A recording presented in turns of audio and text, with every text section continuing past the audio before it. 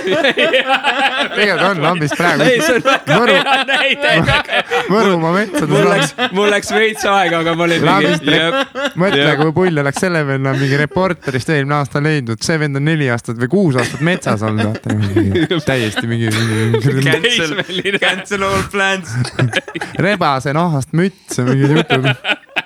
Kaebab endale maa sisse kodu. Mingi oma keele välja mõtlen, mingi öökullidega räägib juttu lihtsalt lambist. Tere tulemast Tamara podcasti. Minu nimi on Mihkel. Mina olen Lennart. Ja väike hoiatus kõikidele kuulajatele enne, kui sa alustad kuulamist. Et järgnev vestlus on mõeldud täiskasvanud inimestele, mis tähendab, et siin võib olla ropendamist, paljad inimesi, joomist, suitsetamist, poliitiliselt ebakorrektseid väljendeid ja ka korrektseid väljendeid, valetamist, ebamugavaid tõdesid, vestlusi, mis sind harivad ja vestlusi, mis teevad sind täiega lollimaks. Nii et kui sa kuuled seda edasi, siis sa teed seda oma enda vastutusel.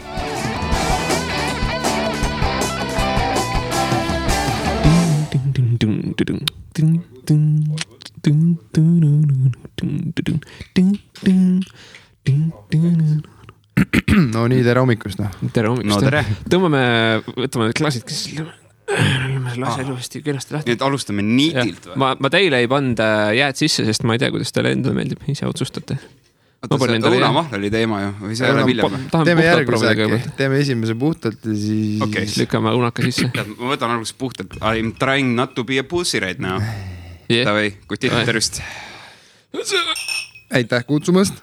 Tänud tulemast. Tutvustame siis ka Ahti Pikkur Pikkur tegeleb poksiga, trenniga. Sa käisid hiljuti võistlusel. Ei võitnud, aga panid kuuldavasti nagu ja madina maha. Ja oleks täiega ära võitnud, kui kohtunik oleks olnud mingi praadselt. Või... Oota, mis juhtus? Mis su viimas on? No, matš oli Explosionil, see oli nüüd siin 16. jaanuar. Ja... Saad sa natuke tõsta seda viikrit veel? Jah, et see oli 16. jaanuar, oli Explosion ja me korraldasime seda võistlust siin, mina, Mirko Moisar ja seal mõned inimesed veel. Mirko osales ka võistlustel, nagu minagi. Ja siis ma võistlesin Ringo Tipuostu, kes on Viljandi Kondori nii-öelda treeneri võitleja ja siis selline match-up sai kokku pandud.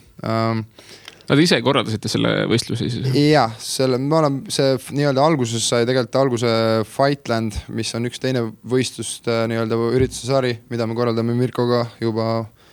Mirko on kauem korraldada, ma tulin lihtsalt selle korralduse punti mõni aeg tagasi ja siis me nüüd võtsime selle otsuse vastu mingi mõned kuud tagasi, et tavai korraldame Fightlandi ja me olime Bearhouse'is, just olime oma lõõgastavat õlut teinud ja siis ma pakkusin välja selle idee, et teeme selle Fightlandi ja nii sai mõeldud. Ja siis see koroona asi just hakkas nagu pihta. Esimene see kuupäev oli meil 12. detsember ja siis me korraldasime, panime selle asja ilusti paika, kõik oli korras ja siis tuligi see koroona asjaks peale. Keila linnavalitsus keelas ära korraldada neid üritusi. Ja siis oli korraks paanika majas, liigutasime asja Tallinna linna, Kalevi halli nii-öelda ja siis teise ürituse sarjalt Explosion, mis on siis varem juba olnud tegelikult suuremat ilme teinud. Siis Fightland oli siuke väiksem projekt. Ja nii sai mõeldud tehtud, siis jälle keelati ära, siis ma tean seal linnapead nagu tulid veits appi, et profiüritus ikkagi siis boksi seal mingid mehed nagu nii-öelda toetavad, siis kuidagi saime selle asja ikkagi käima. Ja üritus tuli tegelikult väga vinge, nii-öelda see ülekanne ja kõik asjad olid täiesti tipptasemel ja vaatajad olid väga palju, et siin andmed oli seal TV6 väike kanalil üle 44,000 inimese vaatas seda saadet nii-öelda. Et see on ikka väga suur number tegelikult. What the fuck? Ma ei teanud, et boks Eestis nii nagu kõrge. Ma ei tea nagu Eesti boksimaailmast. Ma ei tea mitte midagi. Kes on see? Pange tähele, pulsid see asi, see oli unistus aasta aega tagasi, et me saame boksiürituse sellisel tasemel telekasse ja see manifesteerus aasta aega ja see on alles algus, et ma luban, et see asi läheb kindlasti niimoodi edasi, et see hakkab olema, ma arvan, ei julge nagu väita, aga ütleme 3-4 korda aastas võiks ta ikka olla telekas, et see oleks iga kvartal üks kord oleks väga. See tegelikult sport nagu päästab täiega palju, et kui ma läheksin tiipi, siis eriti boksisport, mis toob sellise pätiliku võib-olla ennast leidva noore boksisaali võitlema iseenda tervise ja võib-olla jaolu nimel, et ta läheks pätust tegema, et siis see on tegelikult õige koht nendele noortele, et kõik ei peagi boksis käima, aga just need noored, kellel on võib-olla raskem lapsepõlv või mingid muud tähelepanu probleemid, kus ta ei saa seda õiget tähelepanu, siis sellel inimesel õige koht just boksisaalis enda tasakaalu leida.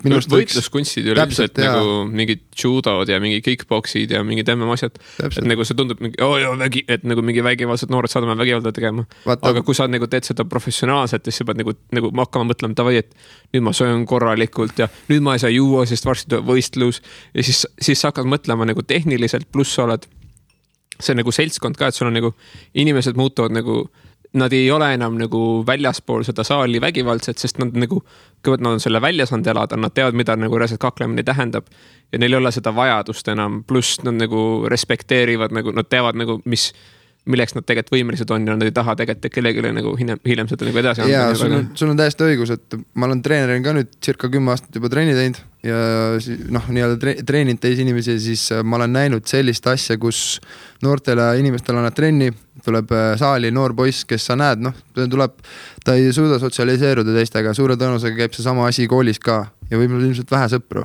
Ja siis ma nagu näen, et on jube raske seda teha, aga kuna trennis treener võtab kõiki võrdsena, eks ole, ja treener pushib ühtemoodi ja teistmoodi, siis ma olen näinud, kuidas noor inimene, kellele enesekindlust olen suutnud nagu süstida, siis mingi 3-4 kuuga näed, noor inimene täiesti muutub, sotsialiseerub, räägib, suhtleb, et see annab nii palju enesekindlust. Ja samamoodi vastupidine olukord, kus sa näed, mõni kutt on nii kraakvat, et ta tuleb sinna trenni ja ta annab treenerile tõestama, et ta on kõige tugevam vend. Ja siis hakkab seal nii-öelda tugevalt lööma, näitama ja eputama, eks ole. Ja kas need kohad pannakse trennis väga kiiresti paika, et kui ta tahab seal eputada, ta pannakse tugevamasse gruppi ja siis seal teised kogenumad poisid õpetavad talle austust nii-öelda. See on väga, ja see asi tuleb väga tasakaalu ja see on ülimalt, ja kui me vaatame välismaale näiteks Jaapanisse, Hiinasse või Taisse või kus iganes kultuuri, tegelikult see on koolis täiesti kehalises kasvatuses, see lihtsalt tasakaalustab, teeb sulle selgeks, mida sa nagu suudad ja mida sa ei suuda ja annab sulle enesekindlust või toob sind maa peale tagasi. Aga see on...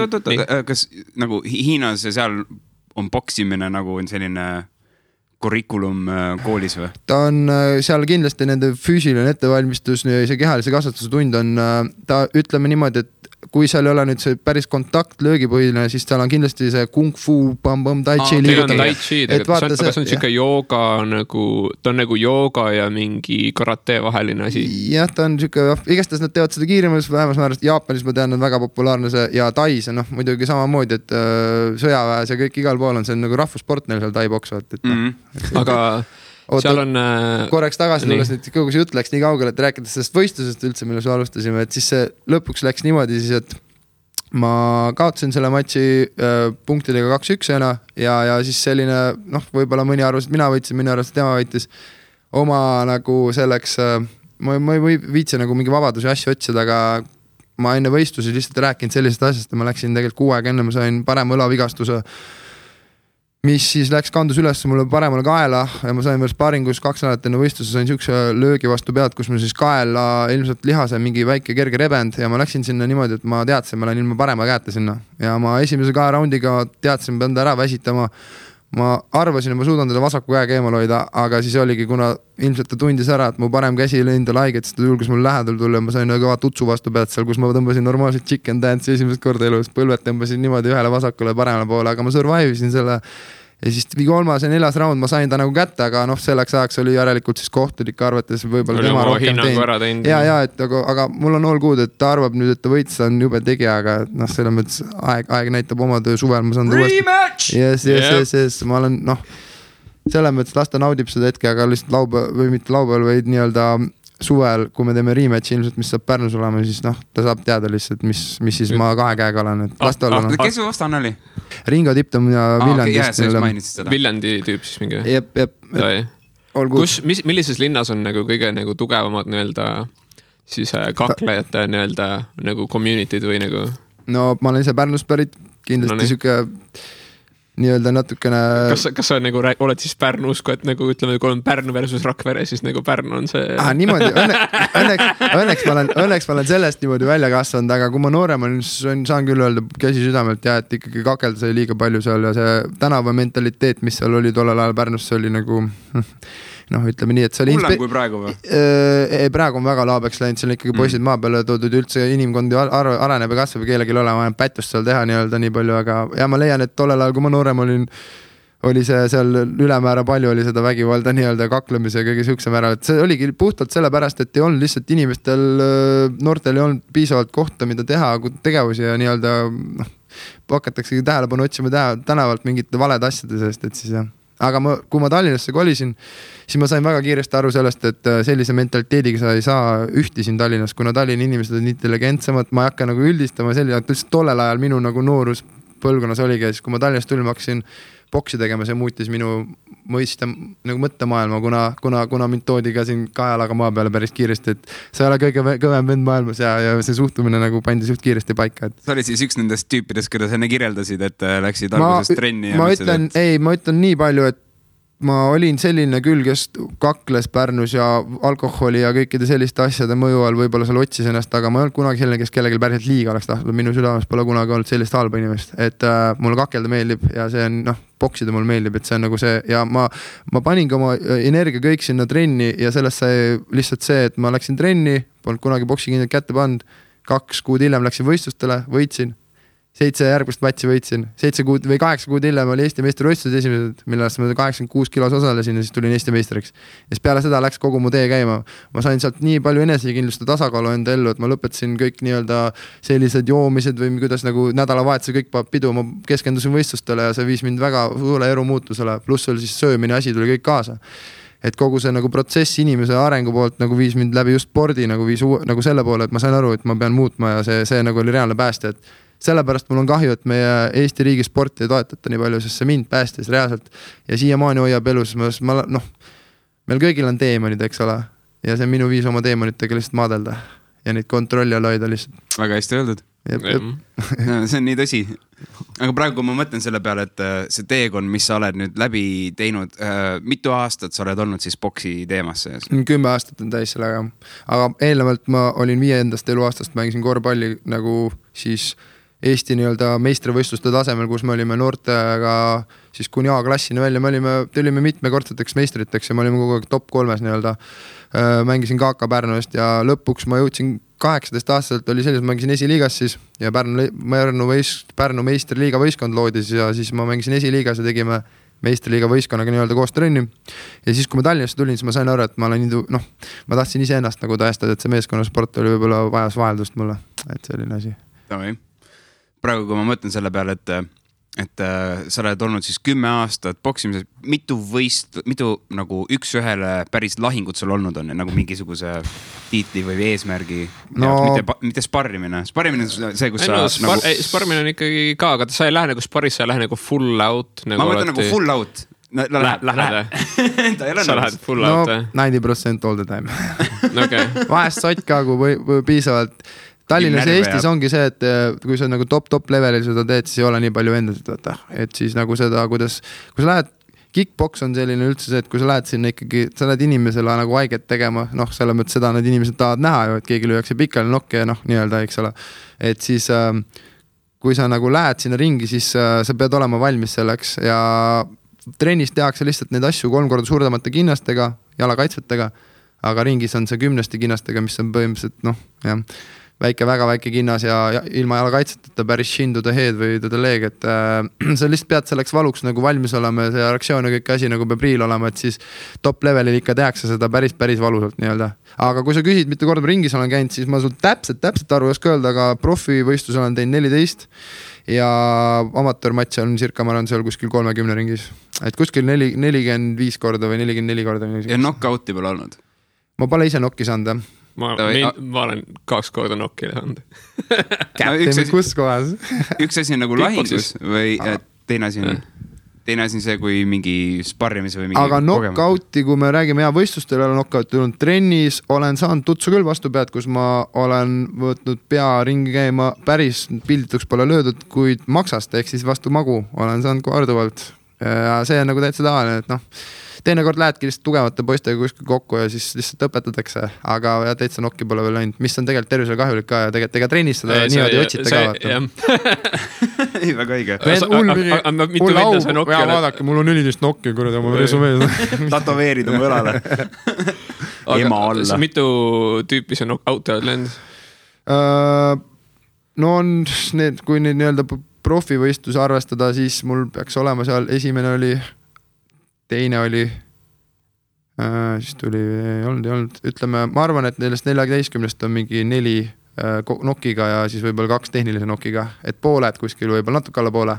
Ülejäänud on ikka, mul on palju ekstra raundi olnud ja läinud nagu ekstra raundini välja, kus nagu on muidu kickboksis on 3x3 ja siis 3x3, mis see tähendab? 3x3 minutit. Okay, ja siis ongi 3 minuti, 3x3 jooksul nagu kohtunikud ei suuda otsustada, kes nüüd võidu saab, siis antakse kickboksis ekstra raund ka veel. Ja siis lähed 1 korra veel. Kohtunikud, palju see siis kohtunikke on? Ringi kohtunik 1 ja 3 nagu punkti hindajad siis, kes annavad punkte nii-öelda otsustavad. Ja see punktisüsteemid on igal pool erinevad, et inimestel ongi võrrelda aru saavad seal punktidest, aga tegelikult ongi niimoodi, et kickboksis on niimoodi, et siis 3 kohtuniku annavad oma hinnangul nendele raundidele siis punkte, eks ole, ja see, kes võidab, saab 10, see, kes kaotab, saab 9. Ütleme näiteks mina ja sina võistleme, eks ole, ja sa lööd mind näiteks esimeses raundis pikali, saan 8 sekundit, tõusen püsti, võitleme edasi, siis see raund mul nagu võetakse 1 punkt isegi maha, siis sa võitjana saad 10 ja mina kaotajana saan 8. Siis järgmine raund on ja me võistleme omavahel. Mina võidan. Eks meil on mingi võrdne pool punkte ja siis ma hakkan sinult punkte ära võtma. No lihtsalt iga raund antakse 3 raundi põhjale, eks ole. Esimene raund said 10, ma sain mind löödi knockdowni, sain 8 punkti. Teine raund algab on ja bum. Hakkame madistama, mina võidan teise raundi, aga nokkisin või pikali löönud, ehk siis mina saan võitjana 10 ja sina saad 9, ehk siis sul on kokku 19 ja mul on 18, eks ole. Ja siis viimane raund nüüd otsustabki, kumb selle võidab ja kumb selle punkti omale saab. Näiteks mina selle punkti omale, siis antakse ekstra raund. Ja siis niimoodi need asjad käivadki. Või siis sa võidad 3 raundi kõik, võidad ühe esimese raundi, teise raundi, kolmanda saad kõik 10, mina sain 9, siis ongi kaotad, eks ole, ja siis niimoodi ongi. Ja boksis on jälle veits teistmoodi ja tai-boksis on jälle omamoodi, et igas selles võistlus nagu liigis on nagu natuke omamoodi hindamissüsteem, kuna tehnikad asjad on erinevad, mida peab nagu hindama. Oota, ja sinu ala siis on pigem kickboks? Ma alustasin tai-boksiga, siis ma läksin üle kickboksile, kuna Eestis oli rohkem kickboksi võistlusi ja nüüd lõpus ma olen keskendunud oma nii-öelda karjääri lõpupoole või nüüd viimasel ajal olen ma rohkem keskendunud siis klassikalisele boksile. Karjääri lõpupoole? Nagu ja, sa tajud, et on lõpp käes? Tead, ma ütlen sulle, minu vanus on 28, eks ole, ja kui me vaatame nagu maailma mastaabis, kus inimesed teevad leiva, kuidas ma ütlen, teenivad leiba sellega, eks ole, siis sellises vanuses ma peaksin olema vähemalt Euroopa tasemel mingi contender, eks ole, aga mul kuna ma alustasin nii 19 aastat, eks ole, siis minu see amateur pedigree ei ole nii hea, et kuskil sellisele levelil compete minna. Ja põhimõtteliselt ongi see asi, ma teen seda asja nii kaugele, kui me Eestis kõik vennad oleme saanud teha, eks ole. Ja siis, eks ma näen kõikide Eesti tippvõitlejate, see praegu tase ongi meil selline, et Eestis teeb profivõistlusena, aga välja väga kuskile saa minna, sest meil ei ole nii palju raha siin selle jaoks. Riik ei toeta, võrdlemisi mingi Valgevene, kus riigi toetused on nii suured, Venemaa, kus on riigi toetused nii suured, mis iganes Soomega või Eestis ei panda lihtsalt plekki spordi alla, seda pantakse kuskile mujale. Minu sport ongi see koht, mis meil noori tegelikult päästab, eks ole. Ja siis ongi meil selle, kui me räägime amatöörspordis, kuhu see raha pannakse, kui seda ei suudeta edendada, siis ei saagi profisport kuskil paremaks minna. Nii et nii palju, kui ma Eesti võitlusspordi kohta teile ütlen, me oleme seda alates 90-ndatest teinud. Meil on see kultuur nii noor, sellepärast meil vanemad arvavadki, mis kurdi poksiga ta tegeleb. Tegelikult see on jumala kõva ala, inimesed on jumala palju võitud sellest elust, aga meil on nii noor kultuur siin, võrreldes mingi Hollandiga, kus on kickboksi üle 100 aasta juba tehtud või taiga, siis meil on see kultuur nii noor, et need profid, kes meil on Kevin Renno, kes on esimene ja nii edasi, kes Max Vrovski, Mirko Moisar või mis iganes, mina või kes iganes, me oleme pannud oma jalad ja käed siia vere ja pisarad, pannud nii palju ohverdusse, et Eestis seda asja edasi viia. Ja meil vaadatakse alt üles, sellepärast, et paljud lapsed teevad seda sporti, see läheb järjest populaarsemaks. Ehk siis me oleme need esimesed, kes seda nii-öelda teevad. Ja ma loodan, et meil see asi areneb edasi, sama kaua kui on Hollandis olnud, ma tahan näha, mis me siis teeme. Et Eestis näiteks Max Vrovski, Eesti kõige kõvem kickboksja tegi 3 aastat tagasi sellise matši, mis pälvis maailma kickboksi aasta matši tiitli. What? Ja me treenisime 10 Eesti saalis kõik koos, meil on rohkem partner, meil on kellelgi treenerit, me kõik paugutsime üksi oma vahel, ükste vahel. Vaat, suke värk. Mis ta siis tegi? Mille poolest see on nagu... Vaadake seda matši, vaadake seda Igor Ljapini vastu, see on, kui sa vaatad seda matši, sa oled nagu, wow, vend löödi seal korralikult nokki ja siis tuli välja sellest tagus ise ära ja see päris kuradi see oli nagu siuke eriti comeback. No see on nagu Rocky movie, annab sulle chills on the skin ja siuke väga jõhker. Kui sa vaatad YouTube'is, sa näed seda kõik, ma olin ise laivis kohal. Saku Suurel 3000 inimest, kõik püsti. See oli nagu fucking selline lektor. Kuidas nad leiaksid YouTube'is ja, kuidas nad saada Eesti nagu mingeid võitluskunsti, mingeid matše leida? Nagu? No ütleme jah, ma arvan, et algoritmid tänapäeval aitavad juba. Pange Mirko Moisar, pange Kevin Renno, pange Max Vorovski, pange otsingusse. Ja pange YouTube ja sealt leiate. Need on kõik üles laetud sinna, et selle mõttes no problem nagu, et Max Vorovski ta matšida võite küll vaadata Igor Leapini vastu, see on selline päris elektrifang, kes vähegi sellise poksi või võitluskunsti vastu nagu huvi tunneb, et saab päris kõva emotsiooni selle video vaatamisest. Kas teie nagu siis sellel enda seltskonnal, kellega te praegu olete hästi aktiivsed, kas teil on ka oma mingisugused kanalid, kust inimesed leiavad infot selle kohta nagu mingi üks koht, mis võib-olla koondab seda infi? Kuidas ma ütlen, tegelikult on palju tegijaid nii-öelda, aga kui ma tooks välja nüüd sellise, minu vana klubi, kus ma nii-öelda olin väga kaua treener, Kevin Renno võitlusspordiakadeemia on üks koht, kus väga palju võitlejaid tuleb ja kus treenitakse inimesi ja neid klubisid on nagu teisi, aga praegu olekski see kõige esimene, kus ma selle välja tooks. Mingi kanaleid Eesti võitlusspordi kohta tegelikult ei olegi nii palju ja Good Fight on praegu, mis teeb mingisugust nii-öelda asja, aga ütleme niisugust professionaalset värki ei olegi tegelikult, kes edendaks mingit Eesti võitlussporti sellisel nagu professionaalsel diilil, et võib-olla ongi kaks ägedat kutti, kes käevadki nii-öelda võistlustel kohal, teevad intervjuusid, Eesti võitlusspordi nagu niisugust asja ei ole tegelikult nii palju. Et see Good Fight nagu ta teeb intervjuusid, aga viimane intervjuu, mis muga tehti, siis ma nagu sain aru, et need inimesed peavad olema pühendunud, peavad teadma, mis seal boksis toimub, peavad ise nagu, meil peab meeldima see inimene minu arust õige spordireporter, kes nagu teab asjast ka, see inimene, kes pandi mind intervjueerima sellel teemal, oli nagu hakkas mingi muusikast nagu rääkima, need selle mõttes polnud asjakohane. Kes on vabal ajal oled umbes küsimused? Jaa, täpselt, exactly. Mis sa arvad sellest mingist, ma ei tea, mis kuradi bändi uuest albumist? What? Tähendus, nagu ma olen nagu siis turundaja nagu mõtlemisega just ma pean nagu, kuidas nagu mingi asi nagu päeval teha nagu äriliselt nagu suureks. Kõigepealt nagu ega USA seal ka mingi riigi mingisuguseid toetusi nagu võitluskunstile. Sa pead lihtsalt nagu kapitalismi nagu peale nagu toetuma ja sa pead sponsoreid sebima ja sa pead sebima nagu inimestele pileteid müüma. Vaata, sa pead aru saama sellest 1,4 miljoni inimesele. Kindlasti, sul on nagu lihtsalt palju lihtsam seda teha, sul on palju suurem mass nagu ja kõik nagu need asjad. Aga ma olen täiesti veendunud, et see on võimalik ka Eestis.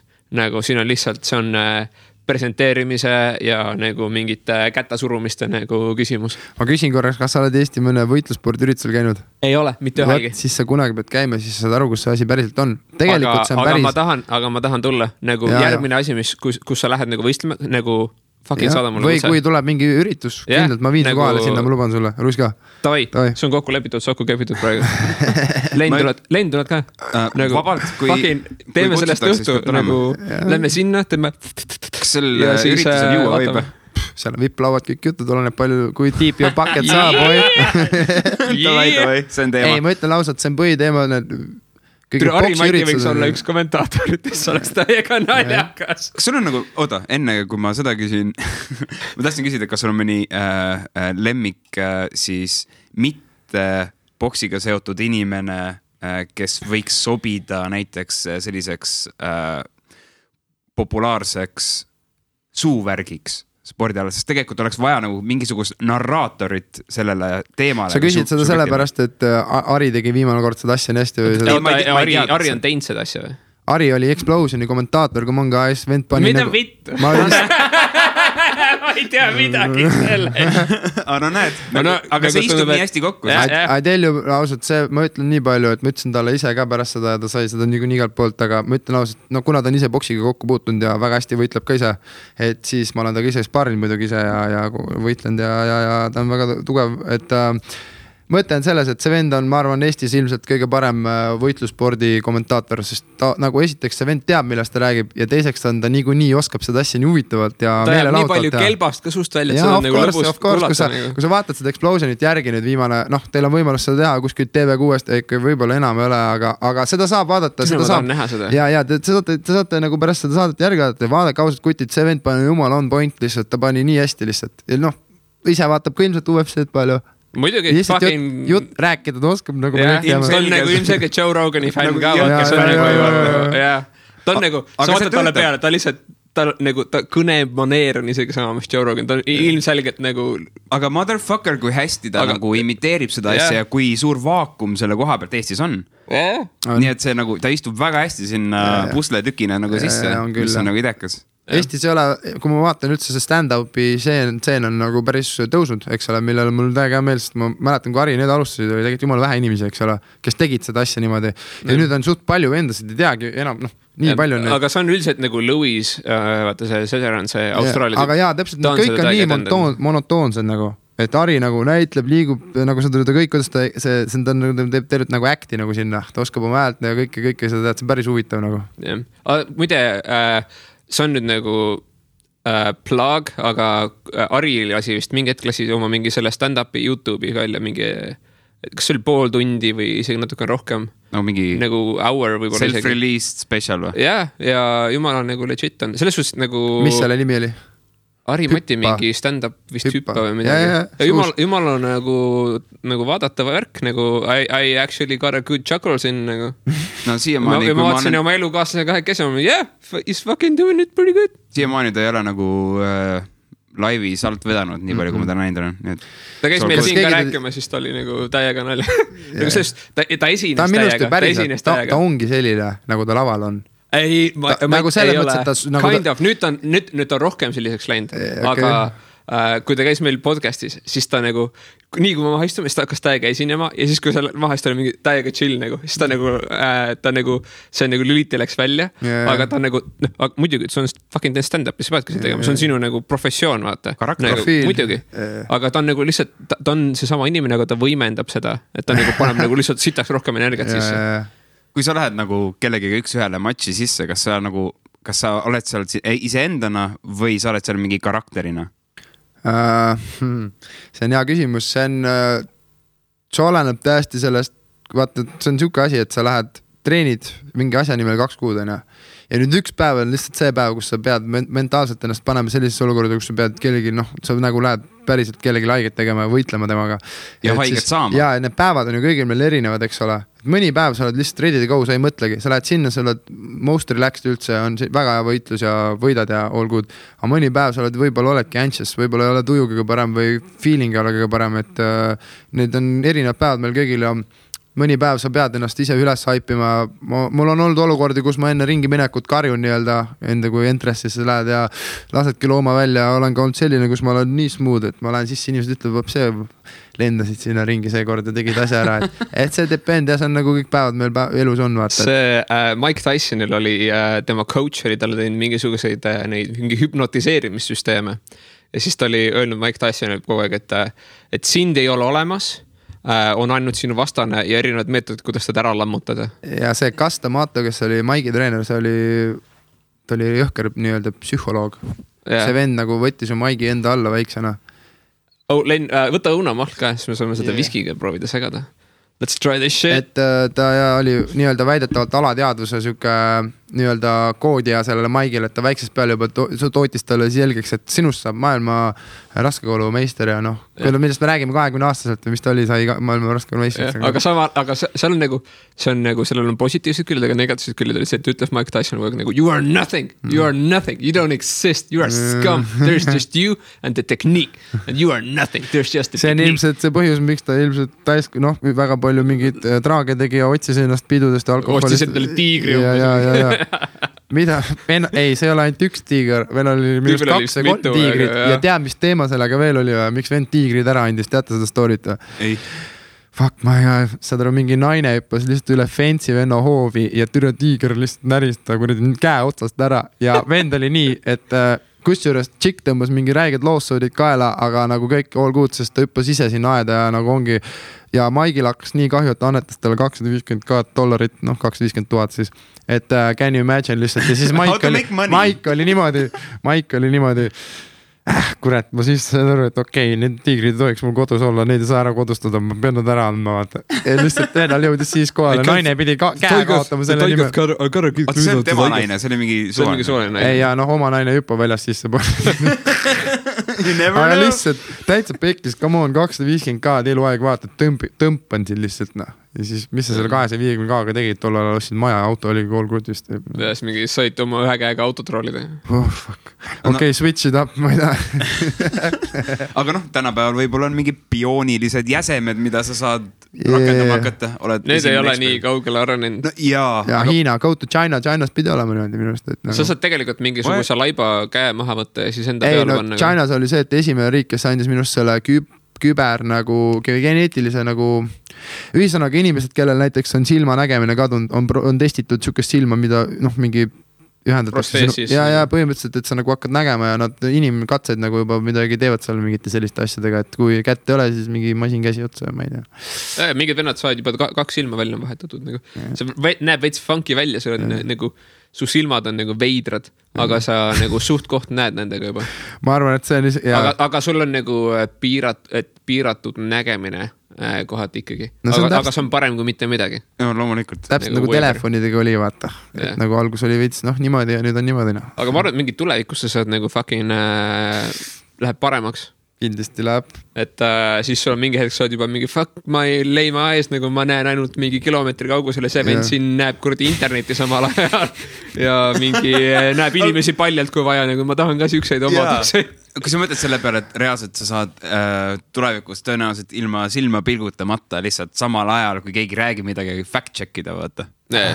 Kohe kuskil ühenduses. This guy's full of shit. Said jõuludeks on tal uus fact check their eyes, Või siis sul on vaata see, mis on see machine learning, vaata, et masinad oskad inimestele neid näoliikmeid ja ilmeid ja siuksed asju paremini lugeda, mingi nagu confused, vaata emotsiooni lugemine. Holy shit, millest sa räägid, ma just vaatasin üleeile ERR-ist AI-de dokumentaali ja nagu rääkiski sellest, et AI-d läbi kaamerate detektivad inimestele tulevikus inimeste emotsioonide järgi hakkavad predikteerima, kas inimene võib kuritegu mingi aeg teha. Kas, saad aru, siuksed asju nagu ette predikteerida lastel ja laste nagu nägusid samamoodi, et kui sa vaatad selle lapsele, et tal võib nüüd hakata mingi paandust tegema, et siuksed asju, nagu sellest võib mingi kriminaal kasutada, nii ette pidid mingid asju nägema, see oli nii spooky lihtsalt, kui me vaatasime seda, ma pean selle nime välja sättima, saate järgi vaadata ausalt, see oli nagu päris legit dokumentaal. Ja kus ta rääkis, on AI-da peale nagu what the fuck, ma olin küll, ma ei taha, miks me viime ennast inimkonnana sinna maani? Miks me kaotame oma inimlikkuse nagu mingil määral? Ja aga nagu, kui on see hea... Ja ma arvan küll, võib-olla isegi tuumaõtsi teeb ette proovima, et päris ära kaotaks viski. Mul on siin mingi jääga segamine, nii et ma veel ei soovi seda, kuna ma proovin selle ära lõpetada. Aga jällegi, see küsimus, et mis asi on inimlik? Et see, mida me mõistame inimlikkusel, kui sa seda teed, siis see on inimlik. Ma küsin sult niimoodi, mis asi on inimlik? Oled sa kunagi töötanud kuskil office'is 9 to 5, kas see on inimlik? See on ülimalt ebamugav, aga jah, ma on nõus. Mulle ei meeldi see. Samamoodi nagu mulle ei meeldiks ka tõenäoliselt farmis töötamine. Aga küsime siis niimoodi, et meil võib-olla siin on vähe mugavam, aga kuskil võib-olla LA-s vaata inimesed litivad 2 tundi hommikul tööle kuskil trafficus ja on nagu selline, kuidas ma ütlen, see rat race, millest me räägime, mis see süsteem praegu meil siin, mis meil siin toimub, eks ole, et see ongi mu küsimus, kas see on normaalselt, kui me näeme, kuidas see inimkond nagu areneb kuskile poole edasi järjest nagu kuidas ma ütlen, veel rohkem skuisitakse, veel rohkem piiranguid, veel rohkem jälgimist, veel seda, et kas see on inimlik, vaata. Sest tegelikult mina nagu leian, see on nagu pask, aga see on inimlik. Sest et nagu inimesed on nagu pasad vahest lihtsalt. Me aktsepteerime mõne poolt ilmselt üks, et me oleme pasad ja me oleme ka head, aga siis mul ongi, et kus maalt nagu piir tuleb. Minu jaoks mingit asjadega on juba fucking piir juba nagu AI-d hakkab meil siin maajal tulema. Mingi vend räägib telekas mulle seda sukest asja, jumala vaatab roboti silmadega, ütleb jah, ma usun, et üks päev AI võtavad maailma üle ja nad teevad meiega seda, mida meie teeme loomadega praegu. Paneme puuri. Siis ma vaatan seda, et türa kes toodab meile sükest asja siia. Nagu süke vend toodaks hea sükse AI, aga nagu... Ta ütles, et nii läheb. Ta on vaja sitta. No see spekulatsiooniks, aga fakt on see, et praegu samal ajal, kui me räägime ja juba aastakümneid enne seda inimesed on rääkinud, et kui me arendame nii kõrget tehnoloogiat, nagu seda on tehisintellekt, siis meil peavad olema karantiiniprotokollid paigas kohe, kui midagi peaks valesti minema. Selle enamus uurijaid ja arendajaid Tundub, et te tahate rohkem minust vist.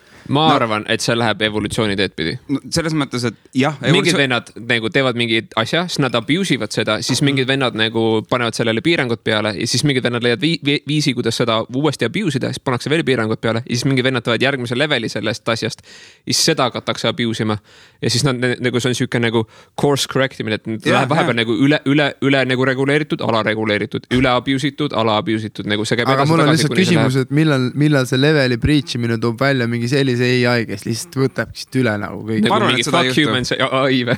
Fuck humans AI. Ma arvan, et inimesed on võimelised ise ennast hävitama enne, kui mingisugune muu asi seda teeb. Sest mina isiklikult ütlen, et I think it's not far. Ma arvan, et see human fucker AI on varsti koha sinna. See võib olla. Aga ma arvan, et ta pikalt inimestega saa nussida, sest üks tänapäeva nagu filosoofia siis selline sci-fi explorer, ütleme niimoodi, inimene, kes proovib siis teisteni tuua kontseptsioone potentsiaalsetest tuleviku suundadest.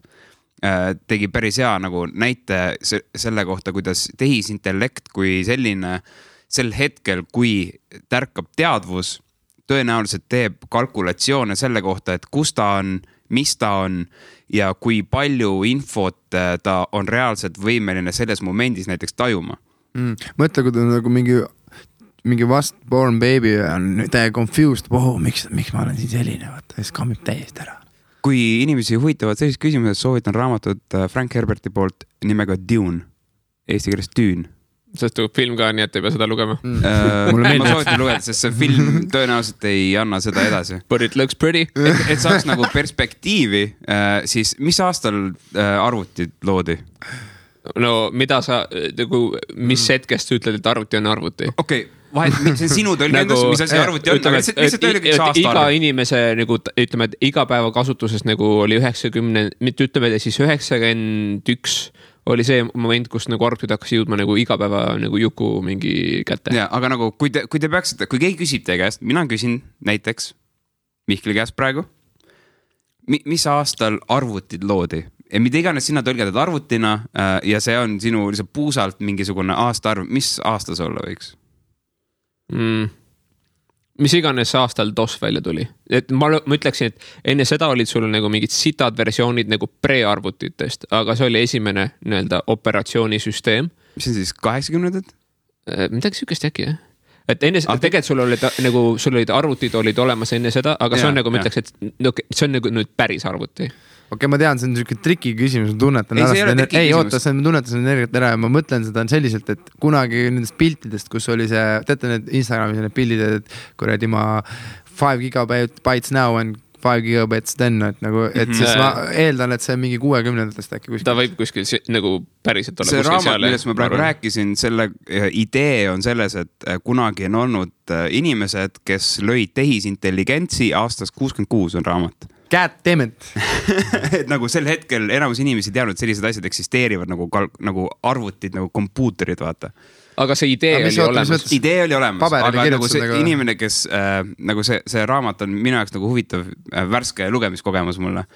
Ja see lihtsalt lahkab seda, et nii ammu aega tagasi, kus enamus inimesi ei hõlma või ei hooma seda kontseptsiooni, aastal 66 tüüp genereerib, sel hetkel oli raamat trükist välja tulnud juba lettidele, räägib loo sellest, mismoodi tulevikus inimesed tegelevad selle tagajärjega, et kunagi loodi tehisintelligents, mis hakkas inimestega räigelt nussima ja siis inimesed tegid ülestõusmise nagu selle masina vastu ja tegi kokkuleppe, et mitte kunagi me ei loo enam masinat, mis on inimeste mõtte simuleerimiseks nagu. Et see on nagu päris huvitav kontseptsioon. Aga see on kind of olnud, see lugu on varem olnud ka olemas kui tuun. Näiteks juutidel on vaata, mis see koolem. Näiteks, et sa kirjutad paberi peale mingi hunjaki ja siis see tüüp läheb nagu, kellegi nime, mingi savist tüüp on, sa võid kellegi nime mingi paberi peale, paned talle suhu ja siis ta läheb lööb selle tüübi maha.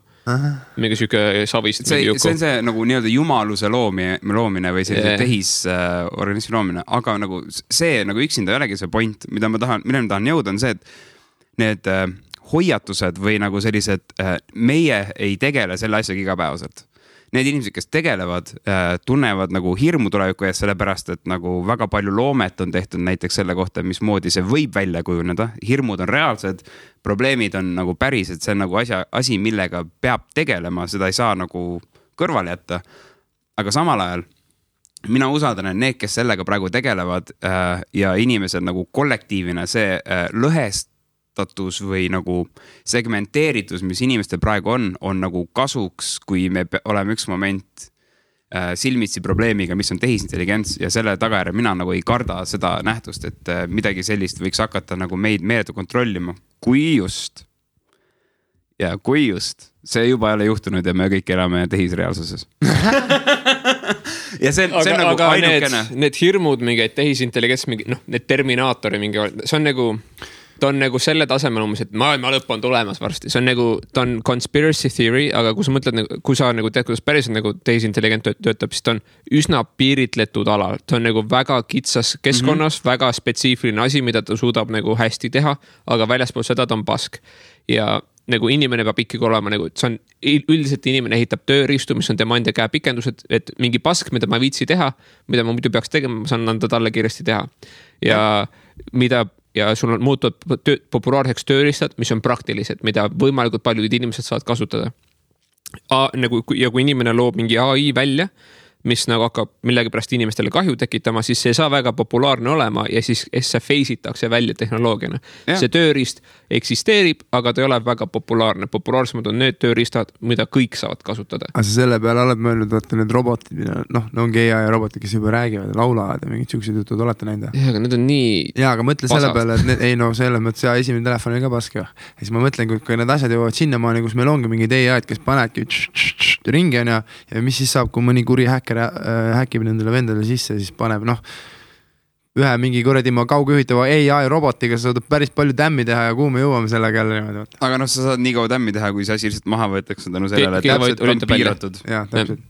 Okei, siis võib-olla ongi juba meil me oleme liiga kaugele sellega. Ja minu nagu point oli see, et nagu, kui keegi arvab, et see kõik on hirmutav värk, siis ma tahtsin öelda, et see ei ole nii hirmutav, kui on nagu mingid kuradi filmid ja raamatud ja mis iganes sci-fi story'd selle asja kohta, et tehisintelligents ei ole tõenäoliselt asi, mille pärast me peaksime nii palju muret tundma. Ma mõtlesin just enne selle peale, mismoodi sa kirjeldasid situatsiooni, kus sa oled nagu üks ühele võitluses, eks ole, ja sinu vastane tajus seda, et sul on nagu midagi parema käega, on ju. Sa teadis seda, see info liikus kuidagi temani. Ja siis ongi... Sa proovisid varjata seda või nagu, kas see on nagu üks osa nagu sellest kuidas prepist? See on, ütleme niimoodi, et sellest sai nagu teada mõned inimesed ja siis ilmselt jutt kuidagi hõljus jälle niimoodi. Aga kui sa räägid see ongi see koht, kus oleks pidanud võib-olla täitsa enda jääda.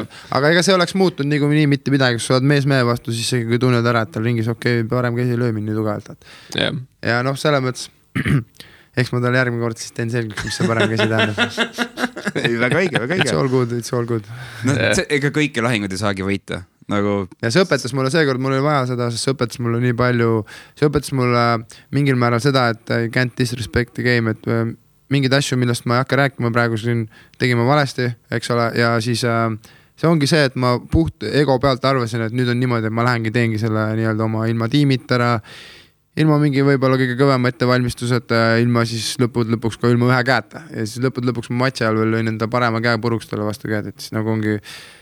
Mis tähendab puruks? Puruks sellisel määral, ma ei saanudki seda kätte enam üldse kasutada ja siis ongi valus, lihtsalt ütleme niimoodi, kui sa lööd seal, siis kui sul käsi on juba pekis omadega seal, siis ma nagu survive'isin seal, ütleme seal teise raske raundi ära ja kolmandas raundis oligi juba selline, et juba ma teadsin, et iga kord, kui ma löön, ma saan haiget paremale käele ja nii see läkski, et ma mõned korrad üritasin veel lüüa paremaga teda, aga lihtsalt see oli päris valus. Mul ühe korra ma vaatasin nagu seda videot järgi ka, et ma nagu karjusin nii-öelda ja siis ma tundsin, kus see valu oli nii rets, et praegu ongi, ma olen juba teine nädal saab varsti täis ja mul see käsi nii hästi toimi, et ma arsti sõnul ma peangi nüüd siin 2 kuud olema põrutuses tee peal, et esimene selline tõsisem vigastus mulle matšist nagu ja mis ma ikka siis teen, pean ennast terveks tervema ja küll ma uuesti tagasi tulen, et fucking respekt selle koha pealt, et mis näitab nagu oma taking it like a champ. Ja, nagu, mis näitab küpsust. Aga lisaks mõtle sellele, et sa korraldasid selle ürituse, see tähendab seda, et sinu fookus oli tegelikult jaotatud. Selle mõttes. Ja vaata,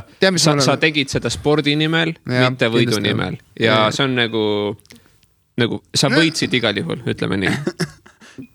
Tahad vastu öelda, aga sa... Tead, mis ma räägin teile enne seda, mis mul oligi nüüd, ma räägin teile ausalt, see on päris rets nagu story, päris rets story selles mõttes, et number 1 asi, mis mul seal oli selline, et ma nagu jõudsin enne seda matši, kui ma läksin sinna, eks ole, ma käisin sellise venna juures nagu Raivo Johanson, võib-olla teate?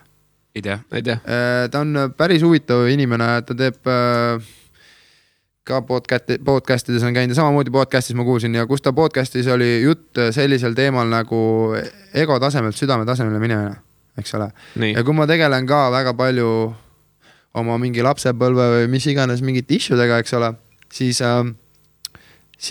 ma olen väga palju sellist ego tasemel nagu elamist teinud läbi selle just, et ma olen võitlusspordi ringi läinud ja ainuüksi juba sellepärast, et tähelepanu saada ja väärtust saada, et keegi mul ütleks hästi. See on nagu sükene asi, millega ma olen pidanud tegelema päris pikka aega ja nüüd, kui ma olen nii teadlikuks saanud.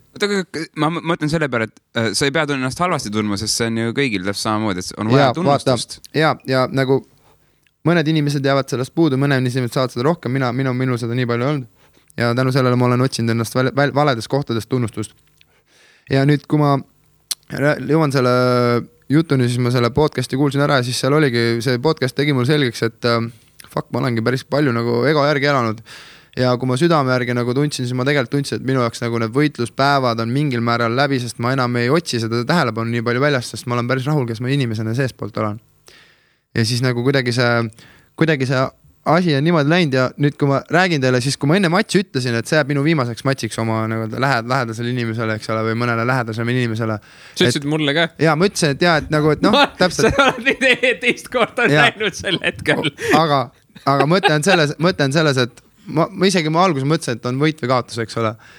Siis ma saingi täpselt universumilt endale sellise elutee ette, et ma kaotasin selle matši täpselt selliselt, et mul jääb nagu fucking tulekera jäi kõhusse, et nagu Ringo, kui sa peaksid kuulma seda, kui me teeme suvel rematchi, siis ma luban sulle, et lihtsalt nagu sa oled suure armustusega molli. ma luban sulle, et see läheb hoopis teistmoodi, kui see oli viimane kord ja sa tead ise ka, miks see nii oli. Ja ma saingi sellest sellise õppetunni, et nagu ma pean nüüd tegelema sellega nii retsit, et kas ma nüüd lähen sinna rematchi tegema, elan ego tasemel edasi või ma aktsepteerin seda, mis on ja lähen oma elus paljude uute asjade edasi, nagu näiteks sina oled mu ellu tulnud koos Martiniga, eks ole, nii-öelda täiesti uued tuttavad, olen nüüd podcastis siin ja võib-olla ma peaksin asja vaatama teise vinkli alt, kui see võitlussport ainult, sest see nagu ennem viis mind edasi küll, aga nüüd ma näen, et see on siuke ego baasil elamine rohkem, et ma tahan nagu näidata, kui kõva, ma olen mingi poksija, aga üks ei pea välistama teist. Ma just mõtlen sama, nagu terve aega minu mõte sama asja peale, et nagu need võib-olla esmapilgul tunduvad nagu... Sa võid isegi neid asju omavahel kombineerida niimoodi, et üks täiendab teist. Ja ego viib kindlasti edasi ka, aga minu ego on liiga tugev poisid. Aga vaata, sa saad nagu, ütleme, et sa oled nagu päris palju oma elust pühendanud võitluskunstile nagu, ja üldse nagu poksile ja kõigele sellele, et see on nagu see community asi ka ja sa ei pea seda kaotama. Sa võid nagu, sa saad tegeleda äriasjadega, aga sa ei pea olema võitleja ise. Jaa, selles ongi see mu mõte, et inimesi, vaata, ma olen aru saanud, et minu elutee on üks inimeste juhendamine täpselt selle samas valdkonnas, mida ma ise teen. See on fakt, seda ma olen eluaks saaks tegema, sest see mu südametöö. Ärivaldkonnas täpselt, see on minu ellu nüüd saabunud ja ma tunnen, et see saab minu uueks nii-öelda matši areeniks, kus ma hakkan nüüd võitlema mingit inimestega. Aga ma ei kaota boksi mitte kunagi oma elust võitluskunste, sest see hoiab mind mehena. Sest vaata, sul on vahepeal mehena vaja saada veits vastu pead, et aru saada, mitte tugevalt, aga natuke aru saada, et elu ei ole fucking mugav, sa pead kogu aeg võitlema oma koha eest. See hoiab sind dresseerib ja ta hoiab sind distsiplineerituna, nii et kes vähegi kuuleb seda podcasti, siis ma soovitan ennast panna proovile ja proovile paneki tähendada see, et sa lähed poksisaali ja kohe saad vastu tatti. Ma ei tea, mõne venna jaoks on proovile panek see, et ta läheb kõnnib kuskil mingi kuradi 100 trepiastet. Mõne venna jaoks on proovil panek see, et ta läheb teeb enda kompoma enda piire. Täpselt, et sa pead oma ise ennast tooma välja selle emase venna, kes su sees on, kes ütleb, et ma istun diivanil. Sa pead endast välja tooma selle venna ja sa pead enda sisemist tussi otsima kogu aeg ja ma teen seda tegelikult suht tooret päris tihti. et see esineb täiesti teinekord mingi väga pika jooksu näol või see esineb teinekord niimoodi, ma lähen gymmi vendadega sparrima niimoodi, ma pole ise 2 nädalat korraks trenni teinud või isegi pikemalt ja siis saad vendadega seisu panna, kes on fucking fearless, läheb valmistuv võistlust. Nad on nagu tsoonis sees. Jaa, nad teavad, et thanks Ahti, et sa tulid aitama meil sparrida, thanks Ahti. Mul on mingi poksikott. Ja täpselt, ma tean, et fuck natuke liiga suur amps ühesõnaga. Mulle meeldivad siuksed suured ampsud, sest mulle meeldib panna siuksesse olukorda, kus sa oled nii fuck reis. Ma pean võitlema, vaata. Sa asud situatsiooni, kus sa ei ole kindel, et sa tuled välja võitjana, aga kui sa tuled, siis see tähendab, et sa oled midagi tõestanud endale. Mulle meeldib panna ennast lühidalt siuksesse olukordadesse, kui ütleme niimoodi, ma toon sulle näite. Kui ma praegu ütleksin sulle, et lähme jooksma, aina. Praegu nüüd, täpselt, näed. Sa näed Lenni. See tuss tuli juba esile, vaata. Aga ma räägin sulle, et kui me läheks praegu jooksma, siis oleks niimoodi. Okei, sa tuled, oled kõva vend praegu natukene, lähme jooksma, aina. Esimene kilt, aina. Teine kilt, võime kihlu, su peas on niimoodi, fuck, ma ütlen talle, ma ei jaksa enam. 3. kilt, me läheme 10. kildile, 3. kilt. Aga võt, see ongi mu mõte. Ma oksendan. Ja, aga see ongi mu mõte, et ta tuleb esile.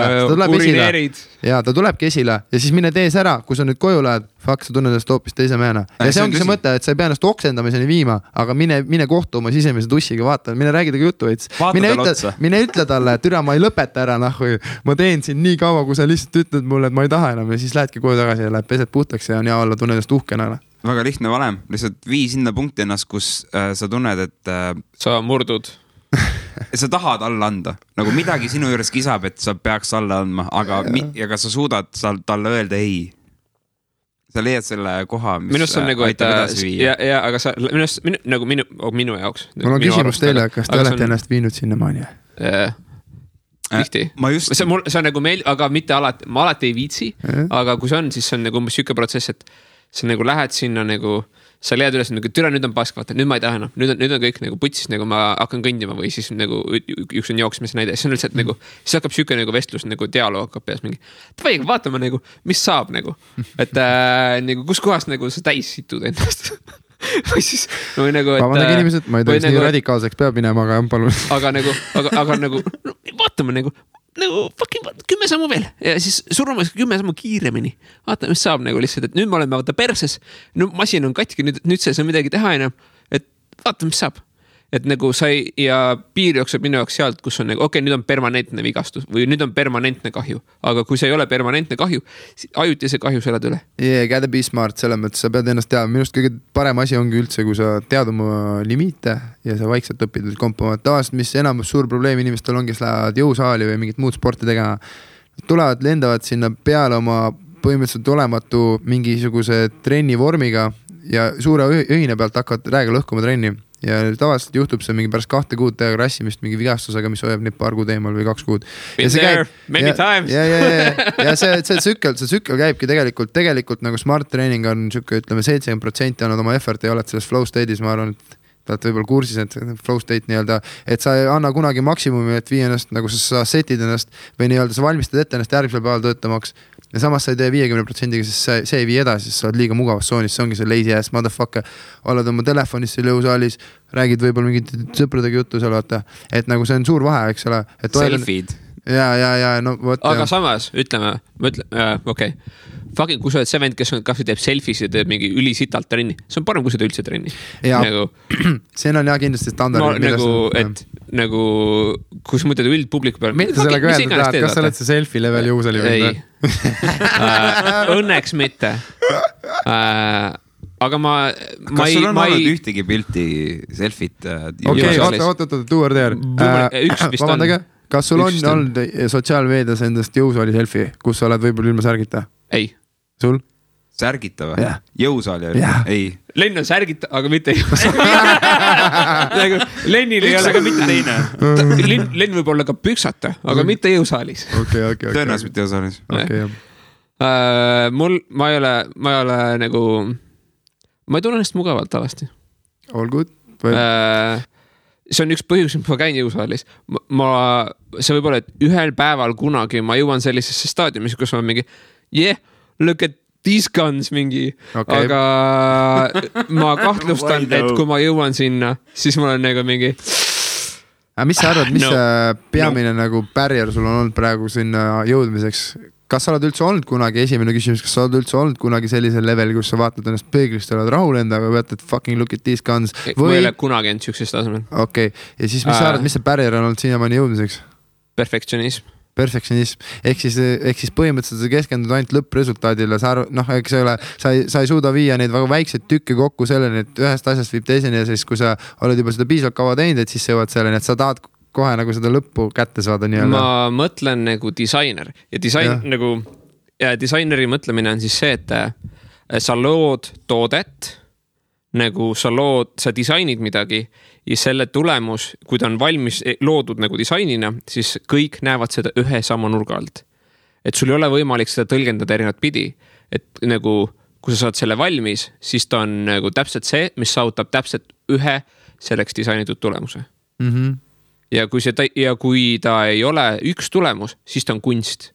Siis kui seda on rohkem kui ühte moodi võimalik tõlgendada, siis ta on kunst ja siis see ei ole nagu, ma ei mõtle nagu kunstik, ma mõtlen nagu disainer. Minu eesmärk on, et kui ma võtan särgi seljast ära, kõik näevad seda nagu inimeste nagu perspektiiv minust ei muutu samal ajal, nagu kui mul oleks särg seljas. Et nagu vahet pole, et nagu ma kujundan ise ennast kui nagu toodet, ma kujundan kõike, mis ma teen, nagu käsitlen kõike nagu disaini. Et nagu kõik peab saatama ühe nagu vajaliku eesmärgi. Et see nagu kõik asjad, mis ma teen üldse, jookseb ühte kohta. Nii, Len. Mul on käsi püsti, nagu klassiruumis, sest mul tekib küsimus. Ükskõik, kes sa oled, missugune sa oled, kui ta särgi seljast ära võtad, siis inimesed näevad sind teist moodi. Alustuseks, sinu terve premis, mida sa lood praegu, see on juba vigane. Ei pea olema. Okay, ma ütlen, et seda on ka võimalik teha niimoodi, et kui sa särgi sest aga sa mõtled nagu nende mõtete ja emotsioonide inimesed ei vaata sind nagu resultaat jääb samaks mõlemas situatsioonis, aga inimeste reaktsioon ja nagu käitumine muutub. No ma tean seda, kui ma olen särgi ära võtta teinekord tüdrukates.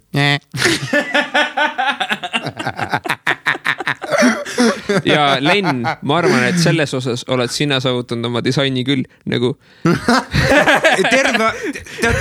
ma pean teiega jagama terve aeg, kui Mihkel rääkis seda lugu, ma vaatasin Mihkli jalgu ja ma kujutasin ette, kuidas Mihkel higistab päevad ja ööd, et ta näeks hea välja ja minu peas käis, pange korra silmad kinni. Mihkli jalgu pean kujutama silmad kinni. Pange silmad kinni. Nagu sääri või... Ma kirjeldan lihtsalt nagu, mida ma ette kujutasin. Nii, ma panen silmad kinni. Ma teen reaalselt seda läbi. Nii. Looge horisont. Olgu siis roheline maapind ja sinine taevas. Nagu mingi Windowsi mingi... Jaa, nagu Windows, aga olgu tasapinnaline. Täiesti sirge. Nii flat, kui olla saab täiesti sirge joon. Nii, asetage sinna peale ristkülik. Niimoodi, et on... mingi Windowsi fucking login screen. Ei, aga see on ristkülik, see ei ole ruut. Ta on kõrgusesse 2 korda, laiusesse 1. Nagu torn peaaegu. Ja nagu jäme torn. Nii. Ja nüüd, kujutage niimoodi, et see sama torn muutub 3-nurgaks. Niimoodi, et peenike ots on all. Nagu mingi peldika. Meeste WC sümbol, aga nagu venitatud. Ja minu peas käisid 2 pilti kordamööda. Ristkülik, Lennart, 3-nurk, Mihkel. See 3-nurk ei seisa püsti. Leboolt! Ta on terava tipu peal 3-nurk, mõtle, kui palju tal on vaja, et püsida stabiilsena. Et mitte kukkuda pikalisele horisondi peale. Aga ristkülik on stabiilne. Nii, mida sa sellega ütelda tahad, Len? Su jalad tundusid nii väikesed praegu. Mida vittu? Täis. Võimalik. Ei, to be honest, vend käis eile trennis, to be honest, I'm gonna tell you 100% for show, ma ei pane üldse mingit haipi, midagi, vend käis eile trennis mu juures ja esimene trenn, ma ei teagi, mis ütlesid, 9 aastalt käisid trennis kuskil selles 10 aastat tagasi 10 aastat tagasi käisid kuskil trennis, eks ole, ja räägime nüüd 10 aastat mitte mingit võitlusporti, siis vend pani nagu põlve, et me kutsume nii, koti peal suht nästit, väga tugevalt lõi, et noh, ma ei tea nalja, ausalt ka, suudaks nendega küll probleemi teha ja need jalad on päris tugevalt tal, et compliment, I love it. Ma pidin su välja tooma. You're my friend now. You're my friend now. Yes. Pidin su välja tooma. Fucking istu sisse endale Len. Kui peaks minema. 2 meetrit. Kui peaks siin majast teemaks minema, siis tead, Kutsusime ütled, et tee neid põlvi, mis ta rääkis. aga tule, ma ei ole komplimentidega üldse ja ma olen näost punane praegu täiesti viitus. See on probleem, ma ei räägi nagu konkreetselt sinust, aga nagu ma räägin sellest komplimentide teemast.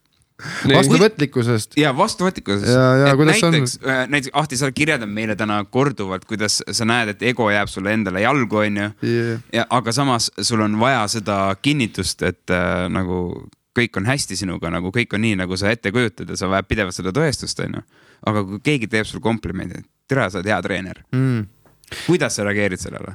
Sellega treeneri osas mul oli alguses seda nagu vastu raske võtta, aga nüüd ma olen ennast aegu endal tõestanud. Treeneri osas ei ole mul üldse seda raske vastu võtta, mul on see täiesti loomulik osa minu juures, ma olen seda palju kiitsanud.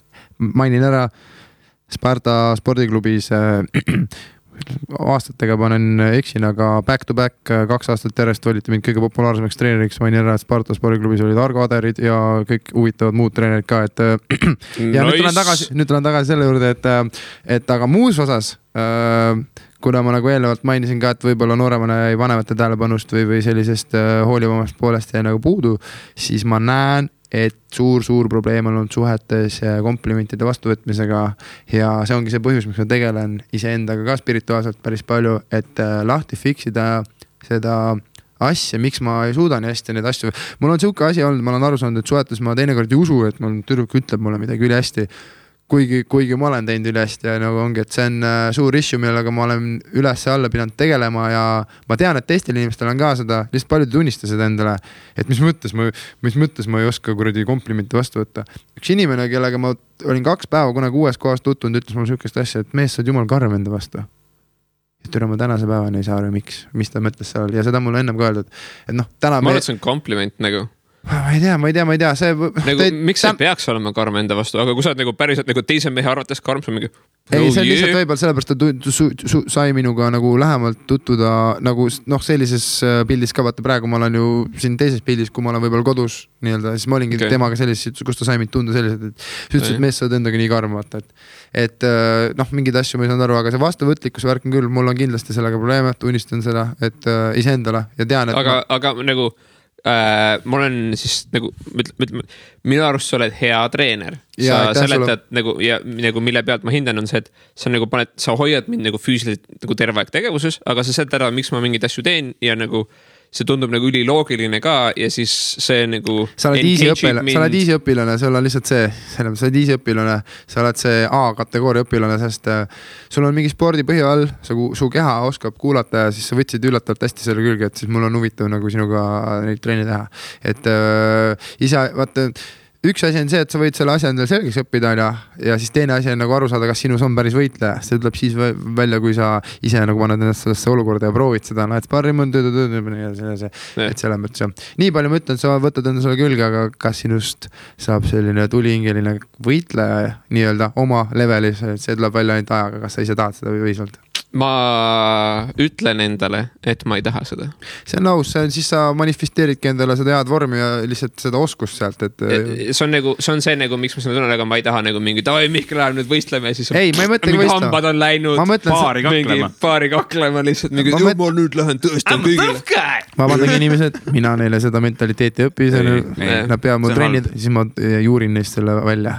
Igastahes mõtlen selles, et võitleme selles mõttes, et sul hakkab tekitama huvi see, et sa tahad ennast panna mees-mehe vastu proovile nagu sparingu mõttes, mitte võistluse mõttes. Ei, selles suhtes nagu see kaklema õpib ainult kakeldes. Jaa, täpselt, et see ei ole nagu, et sa mängid kuskil hoovis palli ja panin sõbrale ja viskasin nagu korvi ja et see on ikkagi reaalselt, sa saad... Ta on nagu see asi. Sa saad veits pihta nagu ja valus. Ja see on nagu... Sa ei lähe võitluskunsti lootuses, et sa ei saa kunagi malli. Sa oled nagu... Sa lähed nagu paari kaine olema või? See on nagu, mis on nagu... Jah, et see on nagu... See on pigem see, kas sa võtab paar head napsu või sa saad räiget üle. Jah, nagu see on nagu parem nagu paralleel. Aga muidugi nagu mingisugune sparring ja sügavärk nagu, et see on nagu minu jaoks nagu huvitav teema, et nagu ma pean kõigepealt ennast nagu mingisugusesse nagu... Ma pean enam-vähem aru saama mingi süsteemi enda jaoks. Usu mind seal tegelikult võtab see, me jõuame sinna, et siis sa kuidas ma ütlen, see saab huvitavam olema sulle, et siis ongi, ma iga treeniga natuke pushin siin veits edasi, vaatan, kus maalt sul see sükene vastu hakkab veits tulema, ma pean üles leidma, siis ma tean, kus me edasi liigume. Et kui mõni kutt on selline, et võtab nagu kõik ja lähebki ja panebki ja vaatadki, ongi juba oma käe peal paneb edasi, et sport ongi, et treener tegelikult ei ole ju mingi nii-öelda, palju teoks on sensei või kuidas me seda kutsume, aga mina nagu leian, et see on tee näitaja, et sa nagu ma enda pealt ka näen, et tegelikult ma olengi ise nagu kõik õppin, mul on erinevaid kergeid mingid treenerid kuskil siin ja seal, aga tegelikult ei olegi sükest ühte kompliit treenerit, sa oled ise enda treener. Sa ju õpid seda, mida treener näitab sulle ette, aga sa õpid läbi oma keha, su keha ongi ju, ma ütlen, meil on 4 elementi, mis meie keha juurde kuulub. Jooksmine, kõndimine, hüppamine, ronimine ja ujumine. Rohkem pole ju, lendamist ei ole, eks ole. Ja kui sa nagu teed ühte asja, kui sa teed kõiki asju kompliidina, siis proovamine? No see lähebki liikumise, kõndimise, jooksmise alla nii-öelda, et sa nagu saad nagu liigud edasi oma nagu, saad aru, sa liigud oma kämblatega edasi, siis hüppad mingi üle millegi, siis ujud ja siis sa ronid, vaata, et nagu edasi tagasi liikumine, üles liikumine, ujumine, vee alla liikumine, siis nii-öelda hüppamine, et rohkem seal vist pole, vaata. Ja siis kui sa hakkad mõtlema, et kui sa mingis alas ennast viid nagu näiteks nagu jõutrenis viid ennast üle, vaata, paned siuke kurat, tõstad 400 kilo rinnalt, ma tegin nälja, aga saad aru. Siis suure tõenäosusega sa ei ole mingi kõige suurem ujuja vend, vaata. Samas maailma kõige tugevam tüüp, mis on Eddie Hall või mis iganes. Eddie Hall, jah. Ta on ujuja. Ja ta on retsilt hea ujuja. Aga kas on nagu mõlemas hea või? Jaa, ta on nagu olümpiatasemel ujuja. Ja ta on maailma kõige tugevam mees ka. Võta Google välja lihtsalt nagu for real dog. Ma tere ei usu seda lihtsalt praegu. Nii. Ma vaatasin dokumentaali. Eddie Hall on olümpiatasemel ujuja. Nagu nooremana. Okei.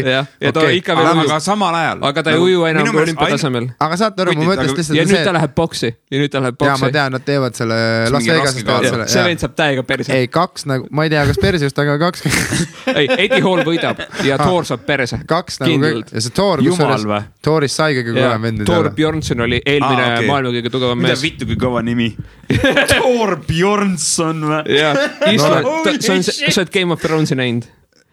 Mountain, that's Thor Bjornsson. Maailma kõige tugevam mees. Jep. See ongi või? Jah, see ongi. Ta oli eelmine maailma kõige tugevam tüüp. Ja siis Eddie Hall. Ta on jumala noor ka, ta näeb välja ülivana. Vend liftis 501 kilo. See, what? 501 kilo liftis, deadlifti, hoides üleval. 501 kilo, see on mingi Fiat 500 või ma ei kujuta.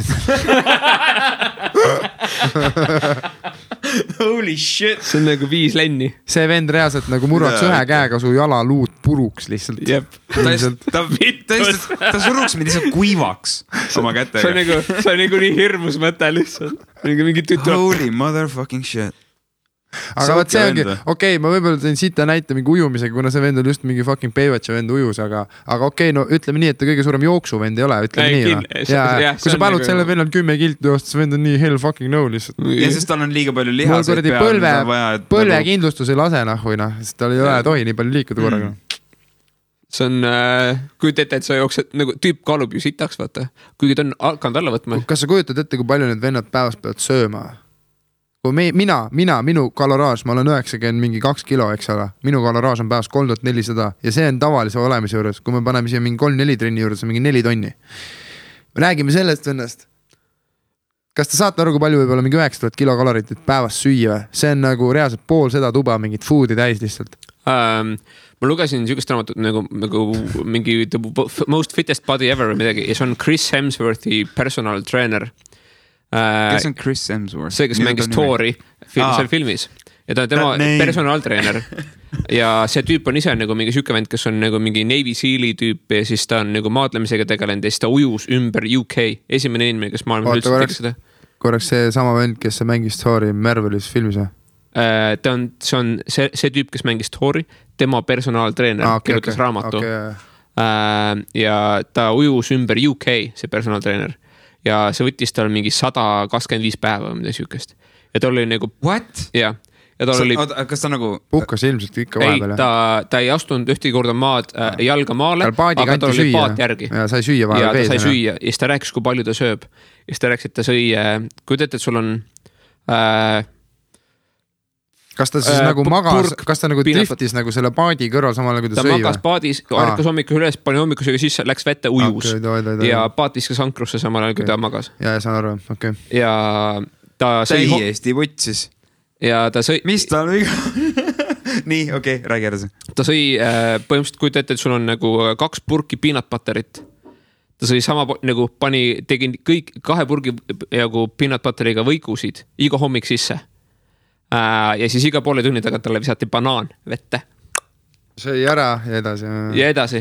Ja ta oli vees nagu terve aeg ja siis ta rääkis, et ta nagu keha morfeerus, vaata sa ujud iga päev ainult ujud ja nagu mingi põhimõtteliselt mingi... Keha tõmbas krõmpsu nagu nahk nagu tõmbas krõmpsu.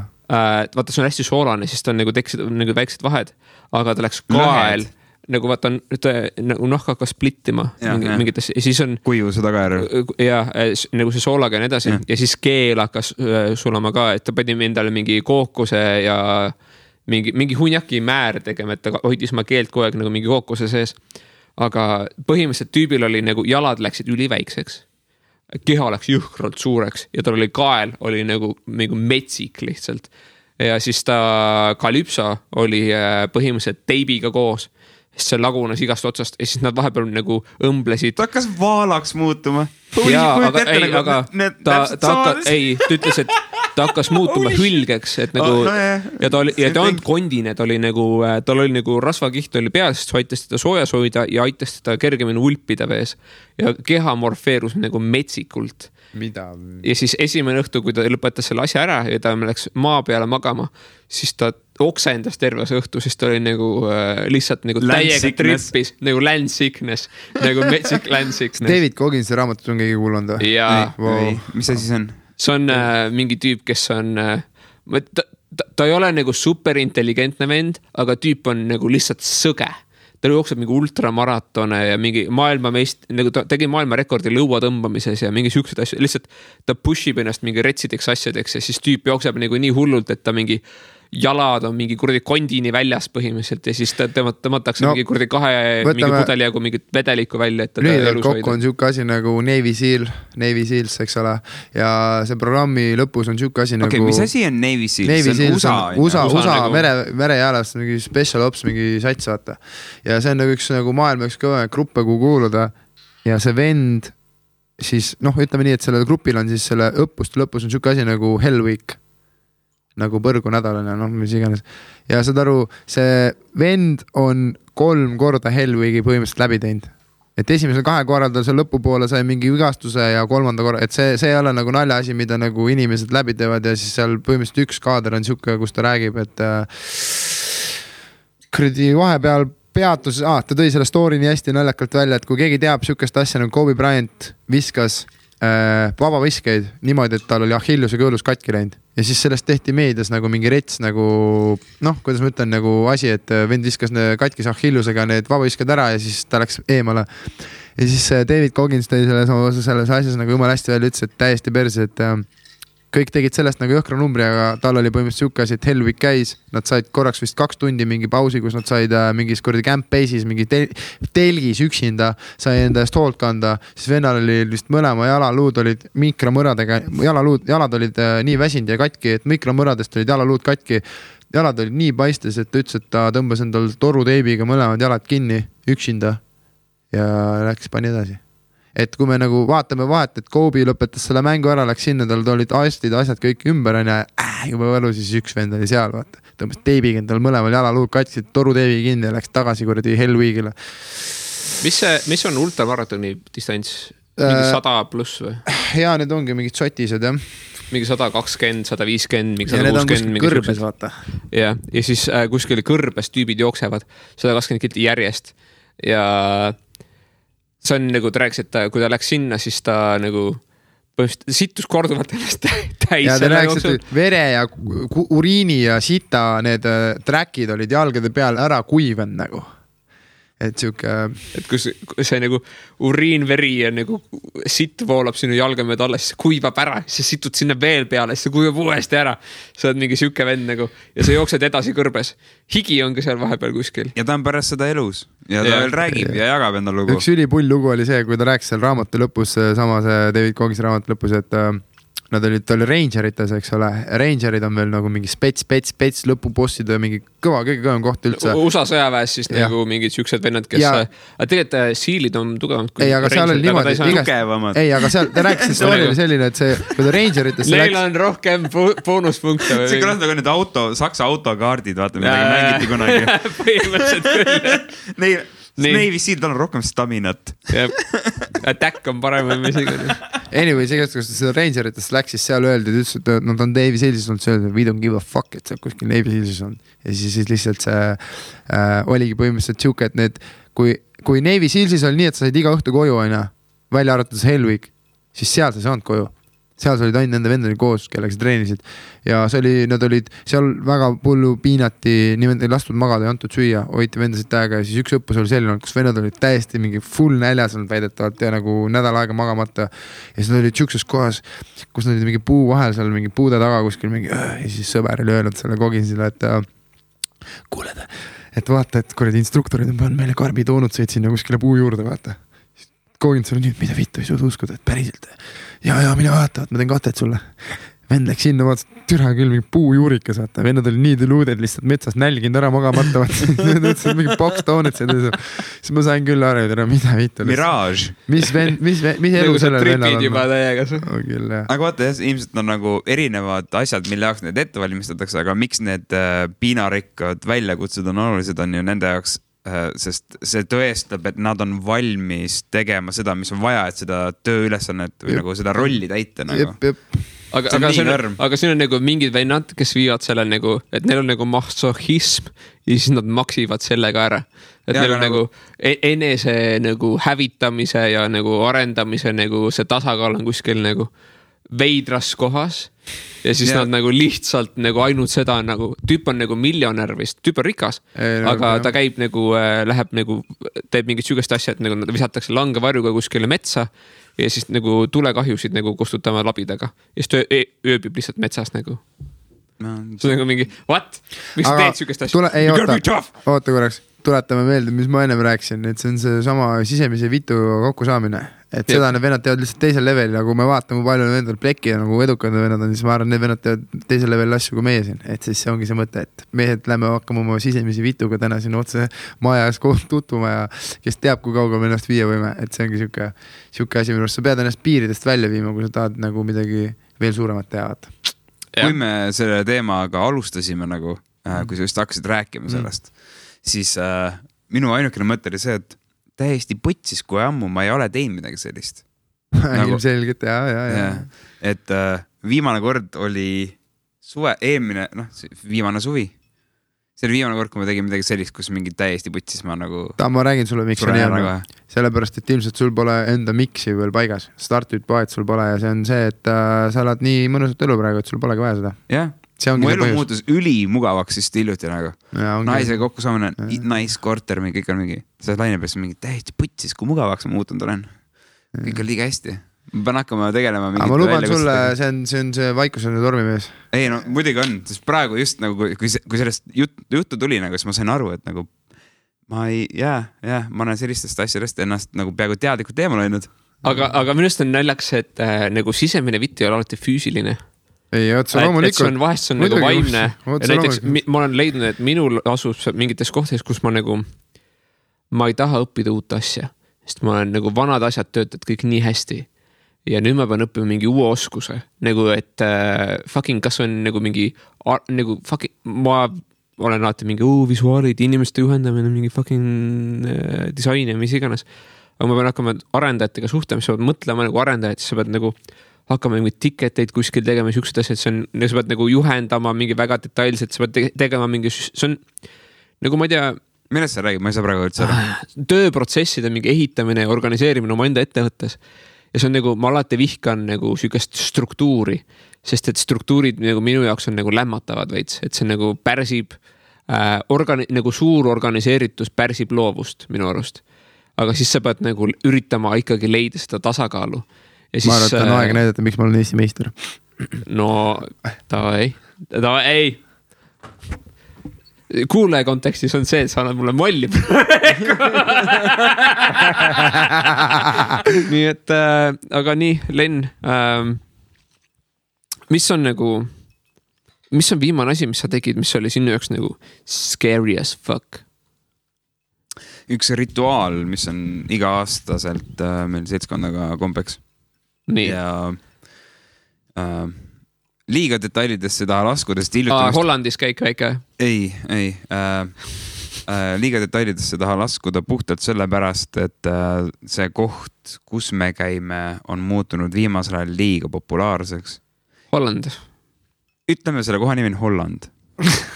Selle koha nimi on Holland. Sest teed Hollandi asju. Sa tead, me lähme Hollandisse ja me lähme teeme seltskonnaga Hollandi asju, mille juurde kuulub siis meeldivalt lühike teekond enda varustusega, siis laagri üles seadmine mõnusas seltskonnas, siis enda alasti koorimine. Tõtate paljaks ennast või? Peaaegu. Põhimõtteliselt siis alasti koorimine, nii, need asjade kilekotti pakkimine. Põhimõtteliselt nii, sa lähed kämpama sõpradega Hollandisse ja teete nudismi värke või? Paneme laagri püsti ja siis me lähme ühe hoone jalamile, aga see hoone ise asub Teil on oma tempel. Tempel on 100 meetrit siis vee sees. Enne kui me ennast alasti võtame, paneme need riided siis prügikottidesse, enda pea kohale ja jalutame läbi selle vee, et jõuda templini.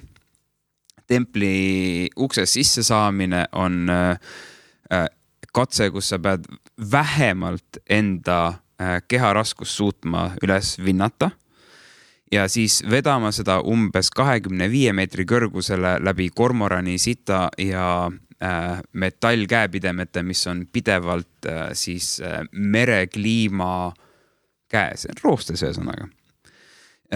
Ja siis sealt tipust vaatama silmitsi horisonti, sa näed sealt ainult seda punkti, kus saab kokku meri ja taevas. Põhimõtteliselt ronite majaka tippu ja siis jõlitate seal? Ja, me veame majaka tippu kaasa ka kõik vajalikud joogid, vahendid kokteiliks, muusika. Ja me oleme selle majaka tipus selle hetkeni, kui loojub päike. Ja tillikull viskab üle.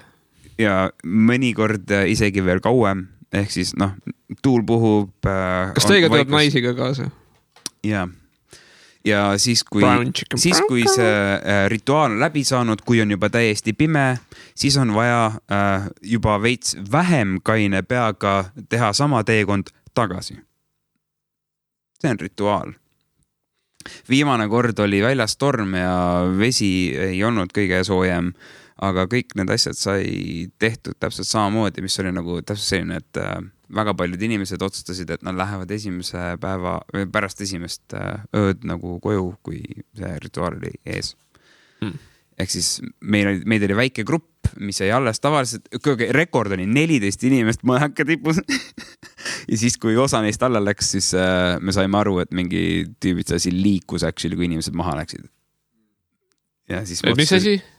Majakas liikus nagu tänu sellele, et meid oli 14 inimest tipus. See on umbes tonn rohkem natukene. Majaka tipus, mis ei ole nagu fundamenteeritud, millel on lihtsalt jõhker ankur all betoonist. No järgmine aasta võite vaadata, kas see on alles veel või ei ole. Ei, see on alles. Aga lihtsalt point on see, et selline rituaal on nagu, mis iga aasta meil on rituaaliks, et me teeme seda. Ja see on nagu asi, mis tuletab meelde, et nagu kas nagu vähemalt see on veel sinust sees, et sa suudad ükskõik mis tingimustel see asi ära teha. Vahest sa oled õnnistatud, ilm on ilus, päike paistab, ikka fine. Ükskord ma pidin ära uppuma, sest lained käisid läbi pea ja sinult majakas sisse ronimine oli nagu reaalselt terve aeg sul lingi suu on vett täis ja sa proovid nagu püsida vee peale värki koos oma tavaariga. Kas võib öelda, et see oli üks kõige hirmsamaid kogemusi elus? Ei, dude, no. See on nagu viimane huvitav selline koht, kus ma tundsin, et nagu, kas ma nüüd lähen koju koos teiste inimestega või ma ütlen nagu käige vittu, ma tulin siia sellepärast, et midagi tõestada endale ja ma tegin selle asja ära, vaata. Aga mis on kõige hirmsam asi elus, mis sa kogenud oled? Oled see hirmu nagu, räägime üldse hirmude face'imisest, kas sa oled nagu hirmudele vaatanud niimoodi otsa, pidanud vaatama otsa niimoodi, et nagu türanid ei olegi midagi muud teha, kui peab minema, no. Aga kuna ma olen nüüd Lenni kuulanud rääkimas päris pikalt, ma tahan kuulda, mis see vastus sinu, räägime kõik need ära, vaata, aga alusta sina. Kõige hirmsam kogemus minule. Ma olen pidanud päris palju hirmu elus nagu hirmule vastu minema, räägime muidugi ringi minekust, eks ole. Et seal sa ju, vaadake, keegi on kaklenud, eks ole, räägib sulle mingi kõvat kakluslugu, vaata, ja siis sa nagu pead, vaatad nagu fakte, siis fakt on see, et see vendale kuskil mälus, vanalinnas ja räägime tavastoorist ja siis kakles, vaata.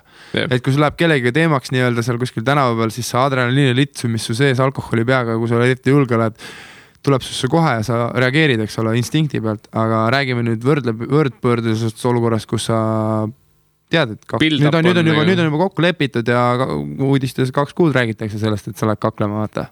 Et nagu vaatame seda teisest võitlust, et see tekitab igat moodi hirmu, kõhkluse, mis iganes ja see, aga kui me räägime nagu muudest experience'itest, siis ma arvan, et see oli äkki mingi 2015 või 2016, kui ma Tais käisin ja siis see oli siuke kord, kui ma käisin üksinda, see oli ilma mingit elukaasast või kellegita, mis on alati siuke võib-olla valdim trip ja siis tookord oligi niimoodi, et ma mäletan, ma jõudsin saarele, ma Kopenhaagenil käisin. Banging lady boys, fighting people. Siuke trip. Mitte päris nii, aga ma olin niimoodi, et ma olin Kopenhaagenil, väike siuke saar on seal ja see on saar, kus full moon'i peod on nii-öelda ja siis ma olin selle saarel ja ma jõudsin sinna, mul oli sõber seal ees juba, chillisime seal ja siis ma mäletan, ma tahtsin minna teise saarele poolele poolpartile ja mõeldud tehtud, sõber ei viitsinud tulla, mul oli väike viski sees ja siis ma läksin rolleriga ja sõidan rolleriga ja kui ma hakkasin nagu teisele poole saart jõudma, oli laupäev ja ma sõidan nagu mäest alla niimoodi, et ma ei näe, mis all toimub ja otse straight road alla ja järgmine hetk vaatan, fuck, tere, reid on seal, vaata. Ilmselgelt mul on hirm sees, aga jõuangi sinna, et reid oli niimoodi, et päris palju politseid oli seal ja järjest nagu inimesed sõitsid sinna reidi sisse ja siis kontrolliti läbi, lasti edasi. No jaa, aga mul oli lihtsalt selle rahakoti vahel oli mul natuke nii-öelda savu ja seda ei olnud vähe, seda oli seal võib-olla, ütleme siuke teadete võib-olla ühe ketsi jagu või mis iganes ja kui ma nagu jõudsin sinna, siis mul endast 6 politseid ka ümber ja ma olin nagu sellises päris suures kaabuhirmus. Kas oli enne või peale seda, kus on nagu surma nagu nuhtlus on sellega? No ma lihtsalt räägingi, kogu see situatsioon oli, kui mind läbi hakati otsima. Mingi aeg tuli nagu täiega populaarne, selle oli isegi pool legaalne ja siis mingi hetk nagu tuli uus valitsus ütles surma nuhtlus. See on täiesti full, väga strikt on sellega, ma räägin ka ja siis lihtsalt ma olen seal niimoodi, et mul veel ennem, kui ma läksin, siis öeldi, et vaadake, et nagu politseile praibi paku mul oma poisid, kes Tais elavad, siis ütlesid, et vaata, et sa praibi paku politseile, kui mingi pahandusega vahele. Ja siis ma olen selles olukorras seal, just 6 politseid võtsid kinni ja olen seal eemal. Ma tean, et fuck, et see oli mul seal rolleri pardatšokis rahakoti vahel ja ma seisan seal ja kuradi, saad aru ja niimoodi vaatan, nagu politsei otsis mind täiesti müts, kõik asjad vaatasid reaalselt, ma ei valeta, vennad võtsid mul lühkari, vaatasid niimoodi trussikutega tõmbasid, vaatasid mul lihtsalt riista vahele, et kätte ei pandud, aga vaatasid, et mul midagi seal kubemi juures oleks, trussikutes, vend vaatas mu kokki nagu reaalselt, lasi tagasi, saad aru, lasi mind rolleri peale tagasi ja ma olin nagu niimoodi, mu süda, pulss käis nii kiiresti ja mõtlesin, fuck, jumal, ma luban, ma lõpetan kõik pahandused ära, kui sa praegu lased mind siit edasi ja kuulake nüüd, jumal saatis kohe mulle mingi vimka ja lihtsalt sealt pundi vahelt, enne kui hakati mind ära laskma, tuleb mingi vana väike pässment lihtsalt. Ja vend läks kohe partatšokke, võttis rahakotti välja ja see oli õbeka vahel, seal vend on nii, marihuana ja tere pandi käed rauda ja viidi mind džunglisse niimoodi, et saate aru, ain't gonna lie, kõnnin sinna, suur telk, mingi 20 menti, telli keskel on üks suur puust laud ja selle puulaua taga istub üks nagu konkreetselt siuke vend, kes on nendes Rambo movidesse paha tegelane sõjaväe mundris, kuuli vesti asjadega, mingi õps müts peas ja vend istub seal, irvitab mulle. Esimesena pandi see savutükk mulle nii-öelda käe peale, tehti must pilti ja istusin maa sinna, see oli see hetk, kus ma sain aru just, et okei, tulete nüüd meelde, mida sa internetist näinud oled ja mis seal Tai vanglates toimub. Sest nagu ma ei valeta praegu, ma ütlen ausalt, nagu tundub, võib-olla ma räägin ja ta on kõvem vend jälle, aga siis too hetk ma sain aru, et nüüd on fucked up, et nüüd ma olen kinni, nüüd peab elu eest võitlema hakkama ja ma tõmbasin oma selle energeetiku üli nagu alla, et ma nagu sain aru, davai, ma ei hakka nüüd mingi praibi pakkuma neile, tussuma ei ole ja siin ma seisan oma vastutuse ees. Ja siis saad aru, küsingi, et what's gonna happen to me ja siis vend nagu irvitab, ütleb, what's gonna happen, you're gonna go to embassy and then you're gonna go to jail. Ja siis ma olengi niimoodi, et okei, selge. Pärast oli välja, et 3 kuuks esimeseks nagu etapiks vaata. Ma sain aru, et mul läheb 3 nädala pärast lend koju tagasi, et mida ma ei saa vaata. türa jumala paanikas, mida ma teen, ja siis mingilt maalt ma nagu sain aru, et okei, et need vennad nagu hoiavad mind liiga kaua siin, et mis seis on, vaata. Ja siis hakkasin nagu vaikselt kuidagi can you help ja midagi vaikselt sealt ja siis lõpuks oli nagu selline situatsioon, kus vend küsib you want help, vaatab mulle otsa ja siis võttis telefoni välja, trükkis telefoni, meil oli kalkulaator lahti võetud, trükkis telefoni kalkulaatorisse 20 000 pahti, mis oli tollel ajal mingi 500 võits peale euri, no mingi 500, ma ei tea midagi. Ja siis mul oli kõige aeglasem 3 sekundit ma elus, ma lihtsalt vaatasin alla, ma vaatasin neid teisi mente, kes irvitasid meile kuradi väiksed täipässid ja siis vaatasin seda suurt värdit, kes oli ilmselt steroididest täiesti üle paugutatud mingi lõpuboss, siis ma noogutasin talle pead. Järgmine moment on see, kus vend on niimoodi Kimi mani, vaata, ma olen nii, mul on teisel pool saare kodus, vend on nii, kus sa elad, ma ütlen teisel pool saart, vend on nii, no türa küll ja lihtsalt ma pidin veel anuma seal, türa see vend tõmbas kuradi oma jaa, ei oota see vend tõmbas pusa selga endale, türa me sõitsime rolleriga teisel poole saart, ma läksin oma tuppa, lihtsalt sebisin selle raharulli välja sealt, andsin vennale ära ja vend tõmbas mingi täis monkey smile'i peale, ütles, et et kui sa teed kuskil seal hotellis või kui sa teed kuskil baaris peale, siis mul on savi, et kui ma sind veel siit tänavalt kinni püüan, siis ma panen vangi su nii-öelda ja siis ma olin okei, selge. Ja türa ma läksin tuppa, mu käed värisesid lihtsalt reaalselt, see oli ausalt, ma luban, ma olen nagu käinud inimestega kaklemise, läinud ringi ja kogenud sihukest hirmu, et fuck, mind lüüakse ära võib-olla ja saanud võib-olla haiget ja siis türa, ma ütlen ausalt, see oli kõige hirmsam kogemus üldse, sest ma ei oleks tahtnud minna. Kõige juhtumis on see, et enne seda ma vaatasin ühte filmi ühest Billy Joe'st, kes oli nagu Tais elas mingi hero müügiga vahel, siis muidugi obviously tema viga on, aga vend pandi Tai vanglasse kinni, see on nagu päris, mitte dokumentaalne, tõesti sünd lugu ja see vend nagu reaalselt õppis Tai boksi nullist Tai vanglas, kus on ülikarm ja vend võitles ennast niimoodi vabadusele, et Tai kuningas andis vennale amnestia. See on nagu mingi Rooma mingi värk.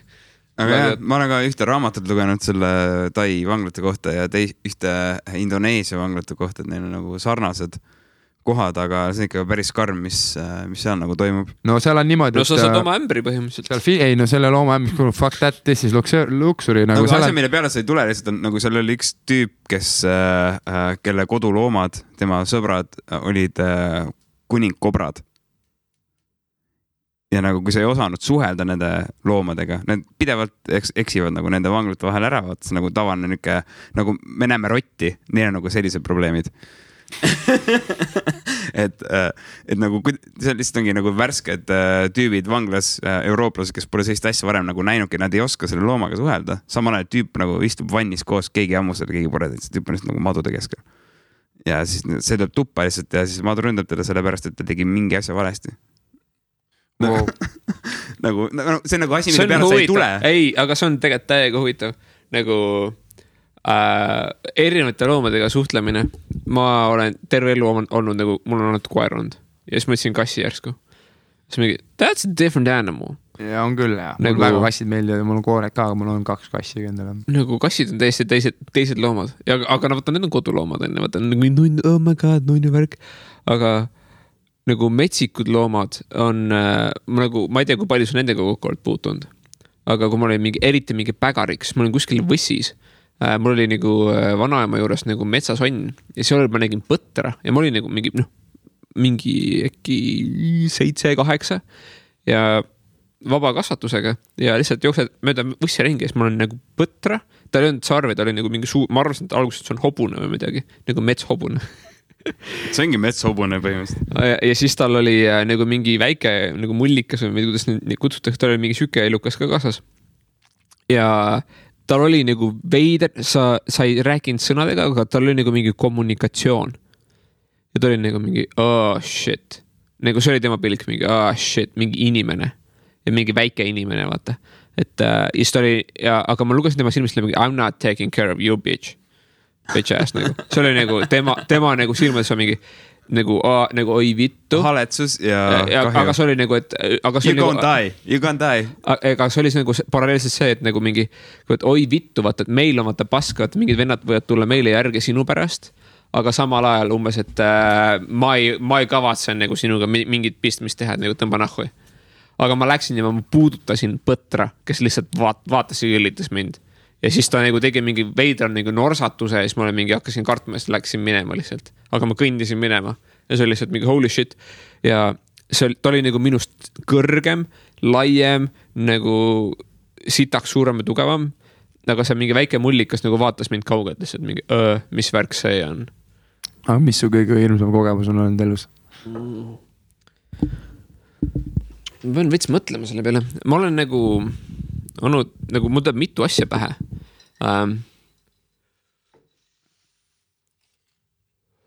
Ma olen nagu üldiselt üritanud oma hirmudele vastu minna, et kui ma midagi kardan, siis ma pean kui ma midagi kardan, siis ma pean natuke selle poole nagu minema millegi pärast. Instinkt nagu? Midagi sükest teha. Et ma kardan kõrguse, siis ma olen nagu benjit läinud hüppama ja siis ma olen tulnud räppellinud alla, vaata see teletornist see mingi asi ka, et sa tuled sealt all nagu köiega. See oli nagu veits tripi, aga minu oma on veits nagu bussim lugu kui sinu oma, ilmselgelt. Aga ma arvan, et see oli üks põhjus, miks ma lõpetasin kaklemise ära. Miks ma nagu täiesti oli mingi nope, I'm never fighting again mingi sükse suhtumisega ja ilmselt valu nagu mida sa kogesid läbi selle just siis aga see oli see ei olnud valu, see oli hirm, mida ma kogesin. Mul oli siis vist, ma arvan, et see on mingi 9. klassi lõpupoole oli mingi süüke case, et ma olin käinud nagu kickboksis, ma olin nagu kickboksis, ma olin üldiselt nagu lihtsalt peksa saanud terve aeg. Aga sa olid õppinud nagu lööke võtma. Ja see oli mingi sükka... Kus kohas sa trennis käisid, tohib küsida? Nõmmel. Sul on nagu Nõmme keskus. Kas sa tead, kus on... Ja. Selle juures oli mingi jõukas ja selle küljes oli mingi kickboks ja mingi saal. Ja siis ta oli nagu kes väike... Kes treener oli? Ma ei mäleta. Okay. Ma käisin seal nagu mingi 8 kuud kokku. Okay. Ja ma olin enne seda ainult judos käinud ja siis nagu judo ma olin avastanud on ülimalt ebapraktiline päris elus. Sa oled sellist kiist nii sõltuvuses. Aga päris elus on ka sul riided seljas tegelikult ju. Aga need ei käitu niimoodi. Sa ei saa nende peale lootma jääda. Ta on, kimon on tugev nagu asi. Ta on nagu fucking köiest võtaks kinni. Aga päris riided on mingi venivad mingid hunjakid ja sul on parem võtta jäsemetest kinni. Aga kui sa ei rakenda seda, siis see ei tööta. Plus judos on see, et kui sa oled sellilisem putsis, vaata, siis sa oled kaotanud. Et nagu... sa nagu, ta on ülimalt ebapraktiline, sul on mingid üksikud asjad, mida sa saad, aga need on ka maas võitlemise asjad, mida sa saad rakendada päris elus, aga enamus päris elus asjad ei lähe sinna. See on täpselt nagu see pikk kogemus tai-boksi saalis ja võitlusspordi saalis, võitlusspordi õpetajana, et inimesed on tulnud karate taustadega, eks ole, põhimõtteliselt mingilt maalt ma nägin treenerina ära, kuidas ma juba suutsin inimese selle nii-öelda kuidas ma ütlen, tavaliikumise, mida trennis teeb, eks see soojendusharjutuste baasil ma suutsin ära öelda suht lihtsalt, kas inimene on korvpalli, võrkpalli, jalgpalli või mingit muud sporti teinud, eks ole. Ja siis samamoodi nüüd see paljud inimesed, paljud, aga noh, osad inimesed oli olnud siuksed, kellel oli karate kogemus olnud kunagi. Ja see on siis selline näitelik rohkem siuke puutekas ja ei ole nagu väga ta on nagu geneetiline tants kohati. No ütleme niimoodi, et ta on nagu kuidas ma ütlen, võitluskunsti osa, aga ta ei ole nüüd nagu nii efektiivne päris võitluses, eks ole. Ta on kindlasti hea liik, mingid lööke sealt omandada on päris kasulik, aga nagu ainult sellele keskendudes võib-olla see ei ole nagu päris võitluses väga nagu efektiivne ja siis need inimesed tuleb trenni ja siis samamoodi, et neil on see liigutus nii sees, et ma konkreetselt olen nagu päris raske inimese selgeks teha, et sa pead käsi üleval hoidma, mitte nagu sul karate trennis kunagi ole need nagu ütleme nii, et ma olen alati treenerina olnud selline, et ma ei lase nagu inimestel nagu nii-öelda haiget saada või täiega nii-öelda lasta kellegist nagu ülevõimu näidata, see ei ole kunagi mu trenni eesmärk olnud, vaid mõte lihtsalt selles, et lihtsalt sellises kasvu puht tavalises puutes, kus ta võib seal löögi pihta saada, et need inimesed on selle karate vormis nagu nii nagu sukseks nagu et kui ebapraktilisusest rääkida, et siis see on nagu hästi palju nagu kokku puutunud, et see ei ole nagu üldse praktiline tegelikult nagu. No see on nagu ma mäletan, ma põhikoolis kakles mingi tüübi, kes oli... See on nüüd see lugu nagu sellest hirmust. Aga kes oli karateka ja ma olin judo ja siis nagu... See on nagu reaalne nagu UFC algusaegade match-up, vaata. Judo versus kuradi karate. Aga see oli mingi 7.-6. klass. Ja siis... See oli nagu talvine päev, libe oli. See oli hirmu lugu, aga see on nagu lihtsalt nagu mis asi oli. See oli peale kooli ja ta oli siuke ginger tüüp. ja siis ta oli täiega mingi kriuksuva häälega ja ta mölises palju, ta ülbas palju ja siis ta oli mingi, ma olen sulle peksa pärast. Ma olin käinud 4 aastat judos selle hetkel, ma olin nagu mingid... Suht confident, nagu ground game'is olid confident. Aga ma olin nagu mingi, vaatasin peale, not really, sa oled nagu käinud mingi pool aastat karatees, ma olen nagu, ma vaatan, I know, vaata, et nagu, et sa ei peaks seda tegema. Ja siis ma olen mingi, nagu ma ei tahtnud nagu, ma olen nagu fänn, mulle meeldis nagu väiksed väljakutsed, aga ma ei tahtnud kellegi haigit teha. Ja ta oli nagu täpselt see, et ma tahan sulle haigit teha. Ja siis see oli libe, ta libises, sellist ta tõmbas nagu mingi käkra nagu umbes, et nagu, et ta lihtsalt pani mingi, et ma tahan püsti mingi, ma küsin, kas sa nüüd alla praegu või mis värk on, vaata, et nagu, et mis sa nüüd teed, et ta nagu pani oma käed lihtsalt maha, et mingi, et ma ei kavatse siin lüüa, kui sa oled maas, nagu see ei ole nagu hea, et nagu tõuseb püsti mingi, ei, ma nagu blokin, see on mingi okei, pasuta maha, kui sa annad alla ja siis ma võtsin ta käest kinni ja siis ma väänasin taha ja siis ma hakkasin kätt nagu kere, nagu, vaata, käsi tuleb jalga vahelt nagu, ja siis tõmbad külje peale, siis väänad ta kätt käelukku tuimalt ja siis nagu, siis ta pasutas ülikiiresti, aga see oli nagu üks koht, kus ma mingi, okei, see on nagu ülilihtne asi. Siis põhimõtteliselt see match-up lõppes sellega, et esimeses raundis täppis ära käelukku peale. Jep. Okay. Aga see oli nagu see street fighti nagu credo nagu esimene nagu seisis, et sul on street fighti kreditis on esimene win by armlock esimeses raundis. Aga see oli nagu minu kasuks mängis see, et ülilibe oli. Okay. Ja siis nagu me mõlemad olime nagu mingi jõu, et see ei saa hakkama nagu maadlema. Võrdne oli selles mõttes. Tal ei olnud mingit jääpiike all, vaata. Ei, seda küll, jah. Jah, täpselt. Aga kuidas sellest hirmuloost sai? Okei, see on siis, see on nagu üks asi, vaata, ma ei ole üldse uhke sellele. See on pigem piinlik lugu. Me läksime mingi nagu klassivennad, siis me läksime ühe klassiõe nagu sünnipäevale. See oli nagu Nõmmel mingi süke maja, see maja on aiaga ümbritsetud ja Sander oli ka seal.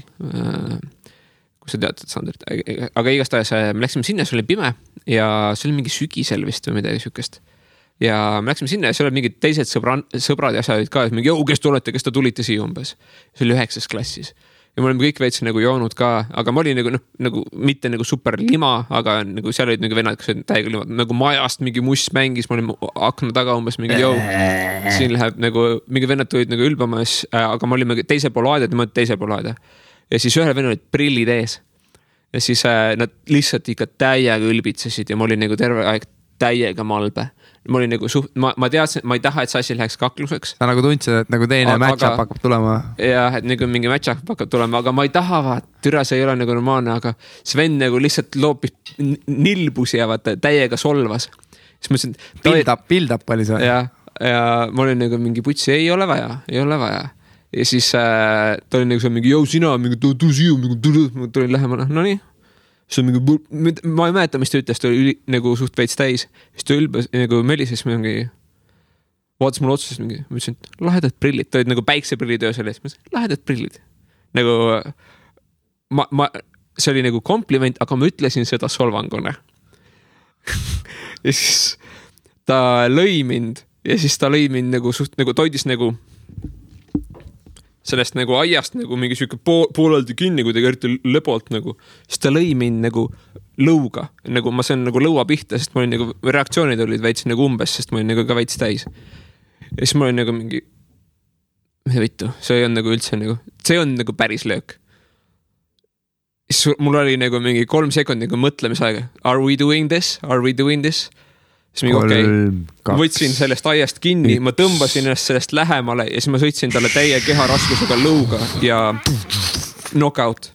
Ja 2-0 ja reaalselt teine matš lõppes one punch KO-ga. Nagu see on nagu, see on mingi Mihkel on. Ja what's next for Mihkel? Comment, this is amazing guys.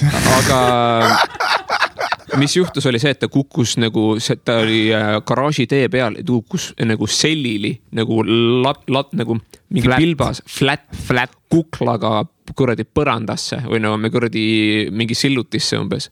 Ja ta oli autis ja ümberringi oli päris palju inimesi.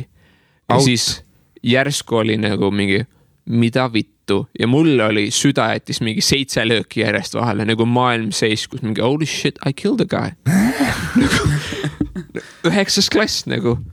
putsis, vaata mu elu on läbi, kõik. Doing 15 years in the bin, come on guys.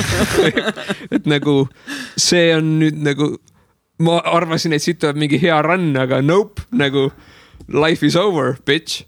Ja siis ümberringi, inimesed on kõik nagu vaikselt. Lihtsalt nagu vahel öeldes, see on päris võrdne hirmus seisak minu selle asjaga, et jah.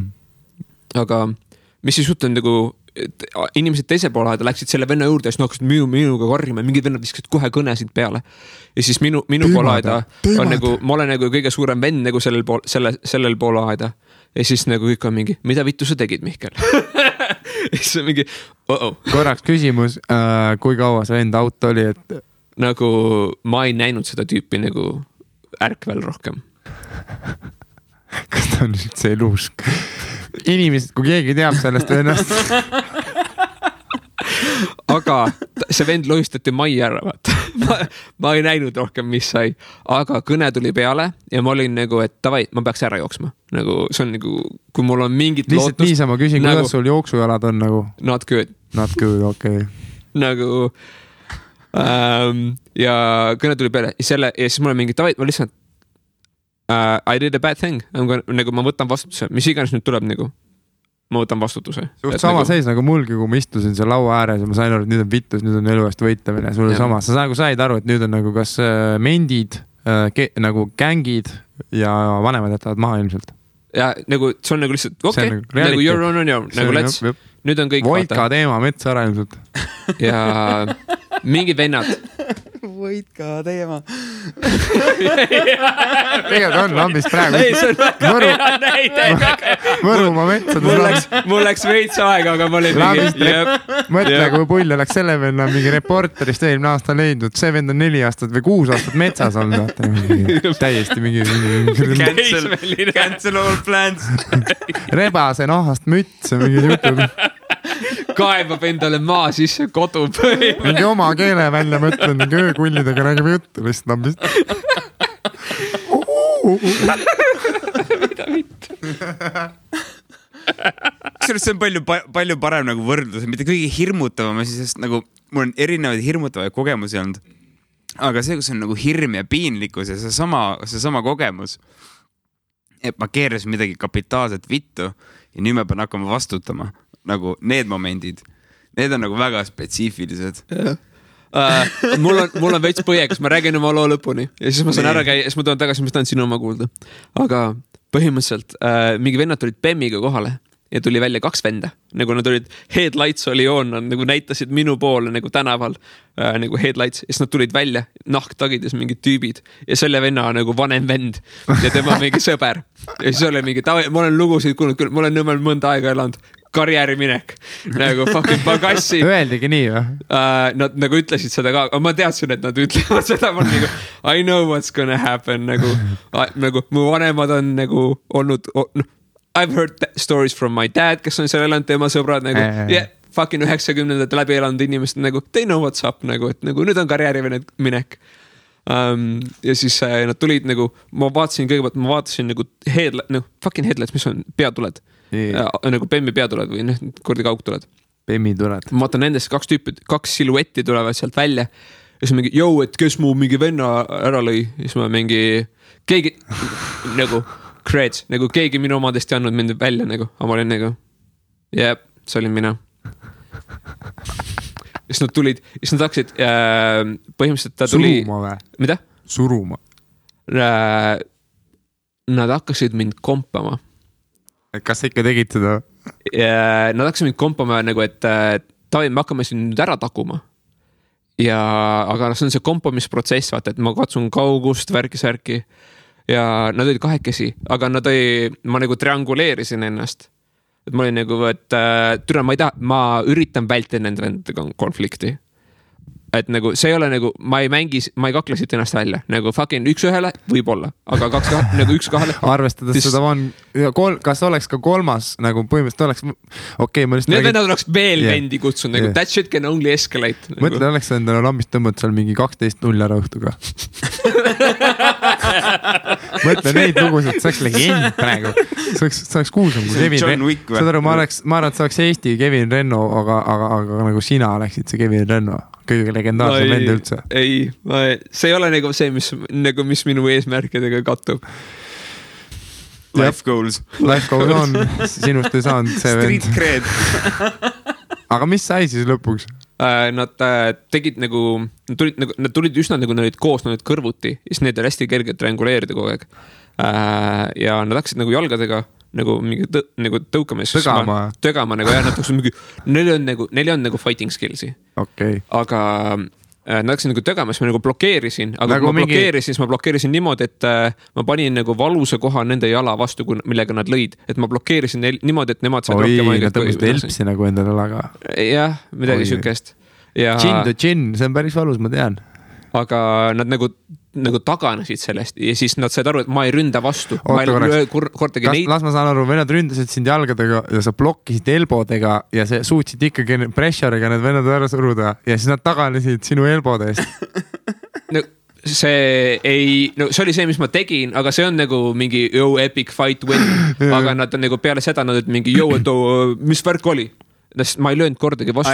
Enne hakkasid vehkima ja siis alles küsisin, mis juhtus. See on politseinik, kes laseb enne, kui aga suht süüke olukord oli ja siis ma olin mingi et ma seletasin selle olukorra ära, et sorry, ma olin asshole ja päris, et kui su vennal on praegu midagi haiget vaata, et on majas, sõbrad viisid ta maja ära ja reaalselt kui midagi on valesti, ma võin praegu kiirabisse selliste politseisse, kui vaja on, vaata, ma olen fine. Siis mingi, ei ole, oota, ma vaatama. Siis tulid tagasi, et okei, et on värk mingi värk, aga tõmba nahku, vaata. See on mingi toi, on cool, ma lähen minema. Ja sellega see lõppes. Aga see oli terve see aeg, ma olin mingi, mida vittu. Ja sellele asjale järgnes see, et koolis levisid mingid jutud ja mind ei kutsutud terve pool aastat mitte ühelegi peole. Mu klassis oli sel hetkel oli enamus olid tüdrukud ja siis kõik olid mingi, Mihkel on mingi vägivaldne tüüp ja et seda tasu ühelegi peole kutsuda. Aga mida mehed nägid oli see, et Mihkel oli nüüd 3-0 tänaval. Aga kusjuures natuke oli mingid vennad olid Mihkel on mingi, toob ära küll, kui vaja, aga samas endal oli ülisittunne, see oli ülisittunne, sest ma olin sellel tasemel, kus ma olen mingi situn täis ennast kohe. Lihtsalt see oli ainult treenitus oli, sa käisid mehaaniliselt need liigutused läbi, aga sa olid mingi, aju oli küll mingi fuck. Ja kaua see laim sinu kohal kestis? Hakkin selle õppeaasta lõpuni ja siis ma läksin uude kooli. Sest oli 9. klassina oli, see on Rahumäe põhikool oli see. Oh my god. Don't knock at people. No. Ja siis see hetkel ma I will never fight a guy again. Ma väldin kaklusi. See on palju targem viis on vältida kõike kaklusi. Kui palju asju saab vittu minna üksest asjast. Ja muidugi otsa loomulikult. Ma arvan, et see on üks kõige põhilisem asi üldse rahu säilitada sellistes situatsioonides. Aga kui me oleme need noored kutid, siis alkoholis peaga testosteroon koos mõjub halvasti ja siis ongi neid situatsioone päris palju. Ma jääkski rääkima neid lugusid, mis mul noorest peast on juhtunud nii-öelda, aga see ongi, kui tagantjärgi vaatad, see on ikka mul on nii kahju, et ei olnud sellist järelevalvet mulle, et ma oleksin oma energia suunud hoopis teisse kohta ja ma tean, et ka väga paljudel teistel noortel on see asi niimoodi olnud, et inetu asi on see alkohol ja see teadmatu lolluste tegemine lihtsalt. Aga see on tõsi jah, lolli noore inimese energia, mida vittu sa sellega peale hakkad? Kuhu sa seda rakendad? Ma arvan, et Eestis meil siin kuidagi selline see mingil määral need asjad liiguvad päris hästi edasi, kui sa vaatad mingid tulemusi ja asju, mida meedias näidatakse, aga kui sa tead seda struktuuri ja kuidas see asi tegelikult käib, siis Eesti noortele sportlastele ei ole asi üldse hõlpsaks tehtud, ta ei ole üldse turvaliseks tehtud, et põhimõtteliselt kui me räägime isegi mingi meistriliiga, ma ei tea, jalgpalluritest, võrkpalluritest, korvpalluritest, siis seal ainult need kõige paremad, kes seal seal täitsa põhimängijad on, siis nemad teenivad siukest arvestatavat summat, millega hästi ära elada. Aga need, kes on seal võib-olla, ütleme keskmise mängijad, kõik need käivad tööl, teevad mingeid muid asju ka, et neil ei ole see asi tasustatud siin Eestis ja samamoodi, kui sa vaatad, miks ongi niimoodi, et siis noorsporti ja kuskil siukestesse asjadesse ka niimoodi ei panustata, et minust isiklikult ma loodan, et mingi riigipea kuulab meil seda podcasti siin ja võtab sellest podcastist selle kokku, et noori võiks rohkem toetada sellel alal ja ma oleks ise ka tänulik sellele, sest ma näen ise, kuidas mul on nagu võimalus olnud treenida mingeid noori inimesi, ütleme 3-4 aasta vältel ja siis nagu, kuidas me ütleme mingid 12-aastasest noormeest kuni mingi 16-aastase noormeni, siis ma olen näinud, kuidas see nagu inimene on arenenud nagu füüsiliselt üldse äge on lihtsalt tegeleda nõuste noorte inimestega, et siis ma näen, kuidas see võitlusport üldse siuke hea lähenemine noorele inimesele on talle nagu väga-väga kasulikuks nagu, et vanemad ja kõik võiksid nagu rohkem enda noori suunata just ükstele asjadele, mitte lasta nüüd teadmatuses kuskil väljas käia, mis iganes suitsu teha ja mis iganes need lollused on, mida me kõik teinud oleme. Kaabakad pätid. Neid peab ka tegema, lollusi peab ka tegema ka ja siuke nagu suund võiks nagu rohkem paigas olla. See on küll pull jah, nagu ma mõtlen minu nagu igasugu rumalused nooruspõlves, mis oli tingitud liigsest ilmselt mingid kõrdi testosterooni või mis iganes muutused. Need olid tihtipeale nagu lihtsalt nii meelt lahutavad, et õnneks ei ole nagu väga palju selliseid vägivaldseid situatsioone olnud, et neid on võimalik vältida, mis on nagu nii nice. Muid lollusi annab ka teha, jah. Kunagi sai jäädustatud selliseid situatsioone, kus sul on mingi kari inimesi. Sa teadsid, et nagu kisma tuleb ja nagu, et mingi tüüp saab kamba käest peksa lihtsalt. Kedagi ära ei tapeta, see on nagu eesmärk. Aga nagu ma isegi mäleta, mis see draama oli, aga seltskonna inimesed olid kokku aetud nagu angry mob. Ei taha. Leinil on pool klaas viskit täis. Brutaalne vend. Brutality. Klaas on täis ja pudel on tühi. Aita, ma pean veel koju ju. Ma pean koju veel. No nii. Küll jõuab. Kuule, aga cheers, päris normaalne jutuajamine on olnud. Aitäh, et kutsusite veel kord ja... Fucking, thanks, et tulid. All good. Nii, nüüd Lein peab rääkima oma hirmu... Või ma ei tea, kus teil poolel jäi? Me rääkisime oma hirmud ära ja tegelikult hirmudest rohkem olnudki. Jäime rääkima pigem siin sellest, et Eesti valitsus võiks rohkem Eesti noorsporti toetada. Ma ikka veel promon seda, see on haibin ära, ma loodan, et see jõuab kuskile veel. Aga võiks nagu minu arust nagu spordi sponsoreerima, ükskõik mis sport, mitte ainult nagu võitluskunstid, aga kõik spordid.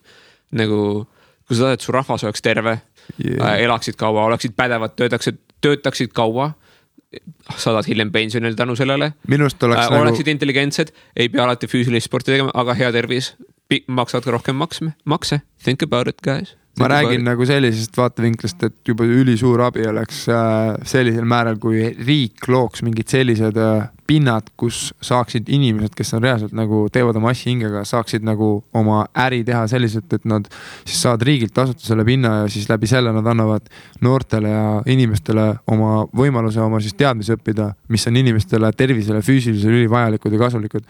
Et nagu praegu ongi üliraske Tallinnas näiteks see, et on rendipinnad on nii kallid ja siis paljud treenerid, kes oleksid võib-olla jumala head selles asjas, neil ei saa endale võimaldada võib-olla seda kohta või ei ole siukseid kohti olemas, et riik minu arust võiks täiega toetada ja kui me vaatame, kuidas need rahad siin riigis liiguvad ühte ja teisele poole, siis ma arvan, et mingi paaril spordikompleksil kuskil üle Eesti just sellisel eesmärgil, et treenerid saaksid tasuta oma asja seal anda edasi kellegile, siis oleks üli nagu hästi, noh.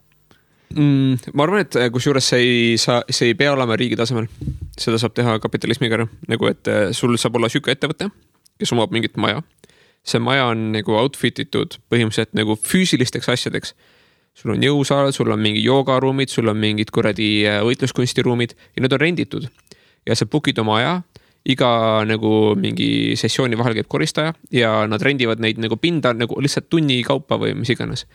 Ja see käibki praegu nii, sellest ma räägingi, see maksab. Aga sul on süke suur maja, mille nagu... Kas me räägime kultuurikeskustest? Jah, see on süke...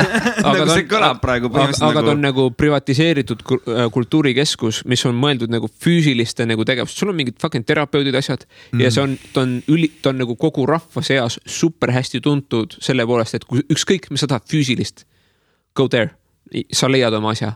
Nagu riiklikult organiseeritud. Aga see ei ole riiklik. Okay. See peab olema privatiseeritud ja see asi saab raha teenida. Kes selle kinni maksab? Sul on vaja ühte asjalikku ettevõtet, kes lihtsalt alustab selle asja. Aga kes selle ikkagi kinni maksab? Kas consumer või kes selle kinni maksab? Consumer. Aga sellest ma räägin... Sa maksad sellest, et sinna minna, aga see on nii hea, et vanemad tahavad oma lapsi sinna saata. Ja kui see on nagu populaarne ärimudel, siis sa saad niisuguseid kohti avada rohkem, inimesed hakkavad sind imiteerima. ja siis lihtsalt neid asju tekib ja tekib konkurents, hind läheb alla ja see jõuab kõigini lõpuks. Kas see mitte ei toimi praegu nii? Oota, ta mõtles läbi selle asja hoopis, mul on siuke tunne. Ma nagu kujutanud ette, et praegu käivadki asjad umbes täpselt nii. Jah, aga keegi ei ole teinud, see on see standardne mudel, aga keegi ei ole teinud head seda nagu versiooni. Ei, see, mida ma mõtlesin, see, mida ma rääkisin, ongi see, et praegu vaata asi käibki niimoodi, et on, ütleme, ma ei tea, Sparta spordiklubi, eks ole, ja siis ta rendib seal klubidele välja oma pinda, eks ole, ja nii edasi, eks ole, ja siis ütleme, kui on siuksed ajad nagu praegu on, eks ole, koroonaga, mis iganes, inimesed võib-olla ei käigi nii palju igal pool klubides, siis ongi need nagu seal rendipindade hindamise kõikidega nii raske, et minust nagu mis meid nagu, kui ma alguses rääkisin inimlikkusest, eks ole, et siis tegelikult mis asi on üliinimlik, on see, et inimene saab oma täis tervist nautida, eks ole, ja mis oleks kõige parem see, kui meil on sellised inimesed, kes annavad oma teadmised edasi sellise passioniga, et nad ei muretse oma elu pärast, kuna nad teenivad nii head sissetulekut. Ja ma näengi, et just sellisest valdkondades, kus inimesed õpetavad teisi, nagu õpetajad, treenerid, kes iganes nagu viivad inimkonda edasi uuele levelile, nendel peaks olema mingid riiklikud hüved. Ja üks hüve, mis ma praegu välja tõin, võikski olla, et treeneritel võiks olla sellised spordisaalid, spordikeskused, kus need ei küsita renti, vaid need, kes on kvalifitseerinud, saavad seal anda seda tasuta ja nad teevad lisaks vaata, konsumer maksabki selle kinni, inimene viibki oma raha sinna, aga mõtlen selles, et treener saab lihtsalt nii palju teenistust teenida selle pealt. Riik maksab selle koha kinni ja lihtsalt see tähendab seda, et inimesed käivad väga heade treenerite juures. Kui me saaks praegu võtta õpetajatelt näiteks koolis, võib-olla treeneritel ei olegi nii palju stressi, aga kui me saaks näiteks õpetajatelt koolis võtta stressi ära, et nad teenivad rohkem ja nad annavad oma asja paremini edasi. Mõtle, kui palju meie ühiskond nagu areneks, kui järjest paremuse poole. Ma mõtleks mingeid asju lihtsalt ümber. Praegu vaadake palju, kui me vaname... Ei, see on äriliselt huvitav mõte. Seda annab teha niimoodi, et... ärimees. Ei, see pind on riigi poolt, selle pinna haldus on riigi poolt, aga need tunnid ja aja pukkimine ja see nagu treeneri palk on treeneri poolt.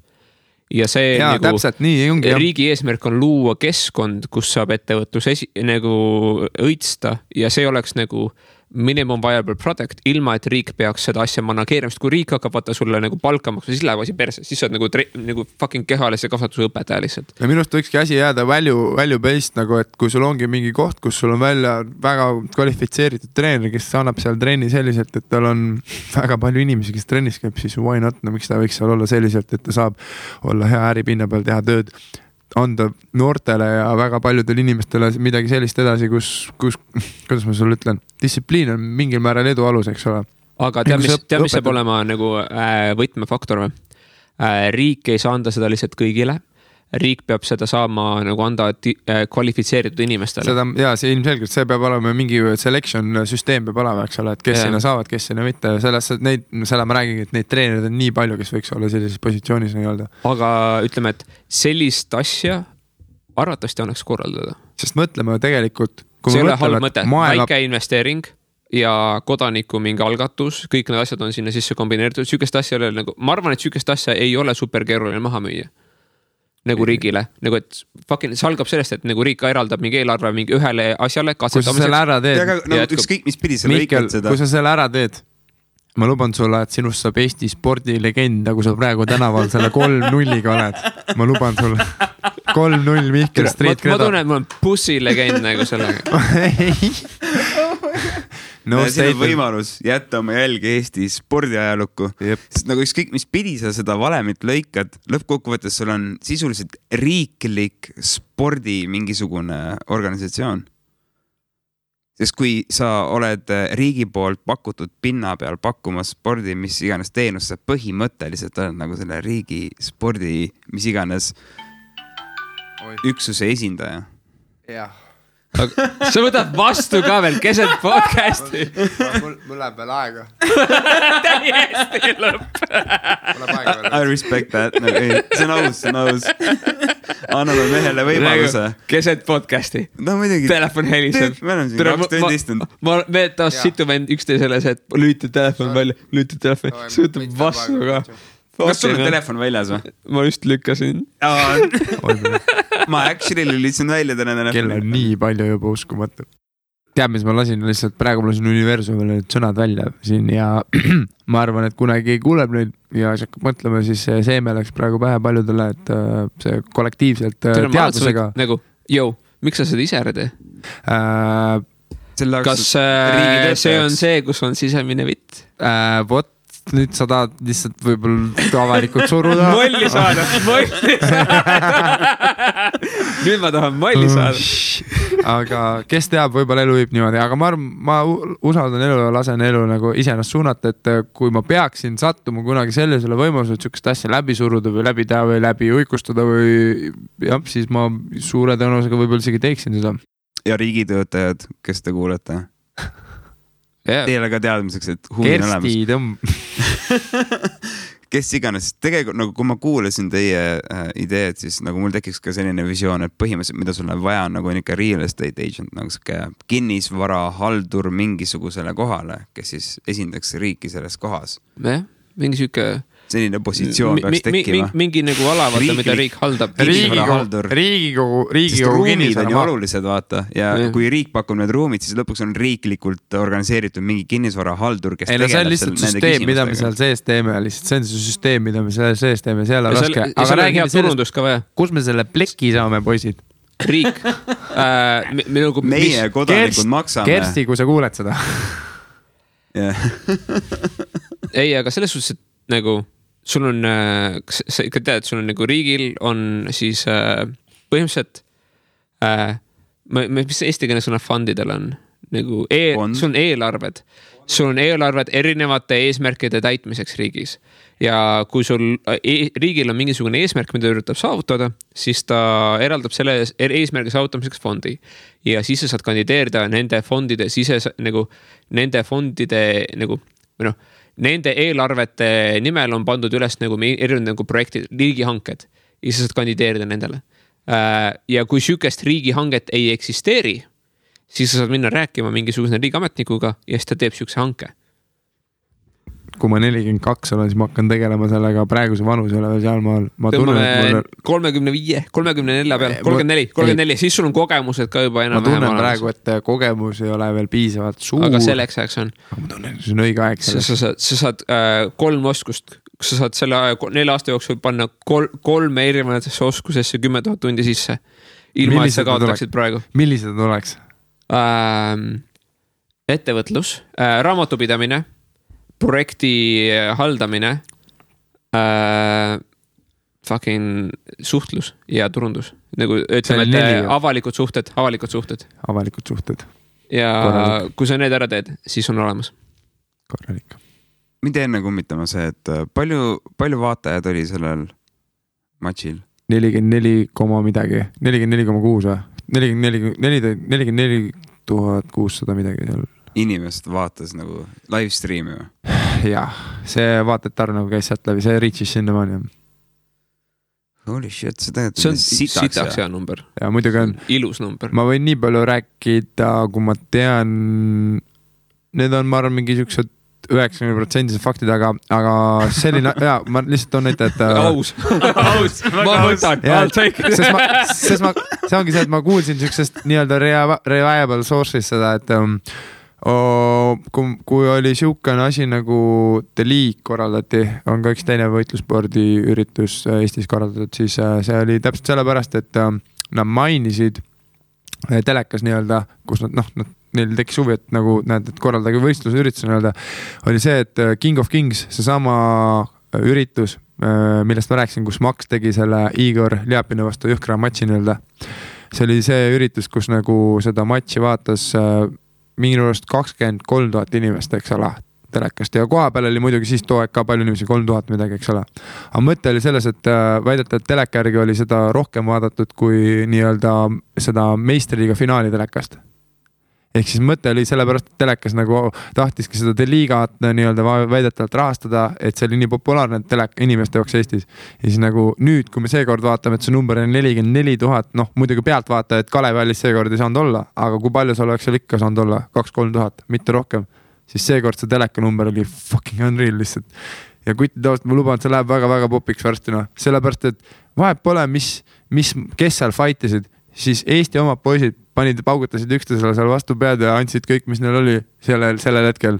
Siis inimesed nagu nägid ja see show oli autentne ja Ari Matti pani sellele oma chilli juurde ja jumal hästi tuli välja esimest korda nii-öelda. Türa fucking tubli vennad olete. mul oli endal ka väga hea meel ja kõigil tiimil oli hea meel, et see läks niimoodi nagu.